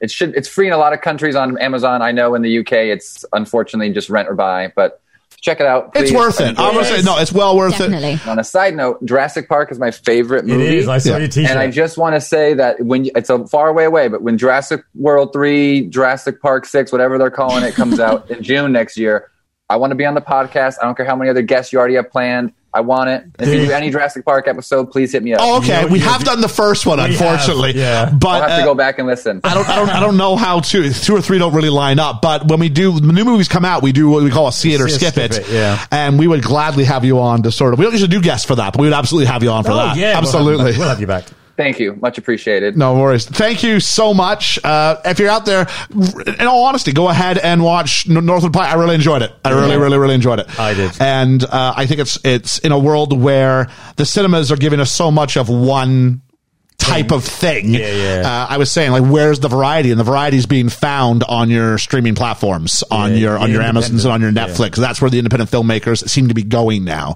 So go ahead and take a look at something that probably would have found its way more towards the theater in that sort of Kevin Smith realm. Yeah. You know, a generation ago. So it's, and on top of that, once you're done watching it, listen to the review and hear some of the insight about making the film that Jay joined us for. Yeah. I want to say I love listening to your review because I didn't get to hear it before we talked. So it was nice getting to hear you guys discuss it for 90 minutes, which I find hilarious because it's longer than the actual film. Yeah, it is. That's what we do. Yeah. I'm glad you enjoyed it. Yeah, I'm very glad because, you know, they're going, when you got that, I'm like, I really hope he's okay with what we said about it. I mean, everything we said was 100% legit, but I was sitting there going, we are going to have to interview this guy after we're done with this. All right. No, I loved it. Thank you. It was awesome. It was a treat for me to just know that you guys took the time to do that. It really made my day. Oh, thank you very much. No, it was when we got in contact, I was like, all right, because we felt we were kind of new to the whole thing and was like, what's this going to be about? And then it worked out really well and really enjoyed it, and a privilege to know you and have you join us on occasion, which is great. I'll definitely. You've said you're up for it, so I will definitely be bugging you again in the future. You'll always be coming back on the podcast. Good. I hope so. Yeah. Thank you guys. Absolutely. All right. Thanks a lot, Jay. Too. Oh, please, No problem. please See you do. guys. Have a good one. Cheers, bye. Angie, take care. Bye. Bye. Bye. Excellent. Oh, He's brilliant. so cool. He's a cool guy. He's a cool guy. I can say that every time we have a guest on. I just didn't want to keep him any longer than we had to because we've got some more stuff to do on the way out here. The thing is, Hot Film Summer, the last dance of Hot Film Summer. Here we are. So we gave the audience the right to pick, or the option to pick. Here are the films that have made it into a short list that we might be doing. It'll be a random wheel spin in a second. Okay. Friend of the podcast, our poet laureate, Dwayne Smith, has nominated Leon. Oh, yes. It's a musical, or decided they don't want to be George's friend ever again because they've nominated The Truman Show. Look, Danny and Drew, we had I plug it. We did a brilliant episode the other day. It's coming out at the end of September. And if this wins, we are no longer friends. The So Wizard podcast, Psycho Gorman. It does qualify. I've never heard of it. All, as long as it qualifies, all governors are off on my part. Okay, yep. Tony has nominated Alien. Oh. SNRP 2010, Tremors. Oh. Yep. Good film. Ryan Kuntez has said Whiplash. Not seen it. Paul and Griff, The Social Network. Oh, Whiplash is one I've really wanted to watch for a long time. So that's, yeah. Alex from Main Street Finance, who I've did an episode with not that long ago, and it should be out now, actually, I think. Yeah. Hot Fuzz. Oh, I like that. I like Hot Fuzz. I like Hot Fuzz. I'm growing. Hang on. No. Shaun of the Dead I'm growing on. Hot Fuzz, I think it's terrible. I have warned him, like, you can nominate it. If it wins, I might be hating on it for 2 hours. You realize that, right? Okay. My sister Kirsty, Casablanca. Oh. Step Taylor, Eternal Sunshine of the Spotless Mind. Not seen it. Oh, I have. It's good. Okay. But out there. Oh, okay. Source Code. Oh, that's the Jake Gyllenhaal. Yeah, I've seen Source Code. Yeah. A film that I totally forgot I'd seen it months later. Take that for what you will. Yeah. Julene, The Hateful Eight. Oh, Now, I did the Hateful Eight with Ed from Film Effect Podcast. I enjoyed that. When she went there, I went, I'll watch that again. That's fine. Yeah, I'll talk about it again. I like that. He said, I'm sure Ian's tired of talking about it. I can go in every 3 hours. I'm okay with that. Yeah. I got tons. Resident Posty Russell, Aliens. Ooh. He says you don't need to see the first one to get the second one. They catch you up. Yep. So I'm like, all right. They do, yeah. And then Ed from the Film Effect, I will admit, like, I had to go back twice and say, we've got those coming up. Or we've got maybe those coming up. Oh, okay, yeah. So Heat. Oh, Long movie. it is, but it's a Long good movie. See what time you can get here for. All right. Yeah, so that is it. So we are spinning the wheel. We are making the deal. Here we are. They're all in the wheel. Can someone confirm for me? Yeah. Film Do you want a video as it Yeah. happens? Okay. We can go ahead and put that out. So Georgia is recording. We are now have this out. So hopefully my voice is carrying into her phone as well. She's nodding. So I am going to spin the wheel once and only once, unless a movie I don't like. No, I'm joking. Here it is right now. I've spun it. Go. And go. It's making a clicking noise, and we have Ed from the Film Effect Podcast. We are doing Heat. Heat is the winner. What are the odds of that? Oh, wow. Long movie next week. It is a long movie. But So do you know what? You've got like Al Pacino. You've got like Val Kilmer. Yeah. You've got who's the other guy? Robert De Niro. sure, You know, all these people. actiony, right? Very actiony. Actiony. So we'll do an And- action movie. Oh, yeah. We haven't done an action movie in a while. Oh, it's gonna be good. Actually, we haven't done an action movie since The Rock. I think I love that was a good recording The Rock. episode. That was a great episode. Okay, that is it. We are doing Heat. Thank you, everybody who put your votes in for Hot Film Summer. Yeah. What way to end it? You know what? What says hot better than heat? Yeah, exactly. So there we go. Somehow that feels only correct. It does. So please go ahead and if you like what you hear here, the first and foremost, help spread the word of the BFE. Tell someone about us. If someone said, a good film podcast, drop our name out there, please. Yeah. It helps us. When we see people are listening and liking what we do, it just encourages us to do what we do. Do more. Do more of it. Yeah. Yeah. So, tell the podcast you love that you love them while they're around. So there is that. If you want to get a hold of our merch, there'll be a link at the bottom of this. Ethan should have uploaded a bunch of new shirts. I've seen them. They look good. Yay. They look good. So lots of ideas. Bless him. I'm always like, I have an idea for a shirt. Yeah. Can you do this? Can you fix this? I'm very specific in particular. You are. I am. If you want to support the podcast and help us keep the lights on here at the Studio of Awesomeness, there is an option on the bottom of the show notes to click a link that takes you to a place where, if you're so inclined, you could donate a little bit to help keep the lights on. We have a big announcement coming up in October, shall we say. Big announcement in October. Big announcement. Outside of that, please join us next week when we close out Hot Film Summer by looking at Heat, brought to us by Ed from the Film Effect Podcast. Again, one more giant thanks to Jay Salahi, director of Northwood Pie. Check that out. Available on Amazon Prime globally, with the exception of the UK. But you can still buy it. It's just not free. It's free everywhere else in the world. But do you know what is free? What's that? Our download. Our download is free. Go ahead and check that out. On Northwood Pie. That's right. Yeah. For Best Film Ever, I've been Ian. I've been Liam. And I've been Georgia. And you know what Forrest said? I may not be a smart man, but I do know what a good podcast is. Stupid is as stupid does, and that's not downloading Best Film Ever. We'll catch you on the flippity flap. The flippity flip flop.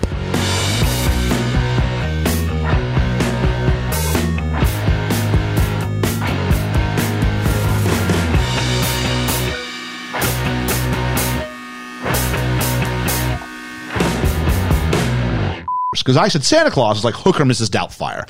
It's something that people overly romanticize. Yeah. And I think we have now been joined. I don't want to overly romanticize the entrance here, but we had someone on earlier in the year. We did. And the person made a very silly throwaway comment that he'd be happy to join us at any time if we were so inclined. And that person is director of Northwood Pie, co-writer of Northwood Pie, Jay Salahi. Jay, can you hear me? No. Oh, that's awkward. Jay is still connecting to the audio. Jay, can you hear us, buddy? No, you can't. Okay. Oh, this is, I don't know what's happening here. This is a bit weird. We can't hear you and you can't hear us. Why is that? Jeez. I think that was our fault, buddy. Can you hear us now?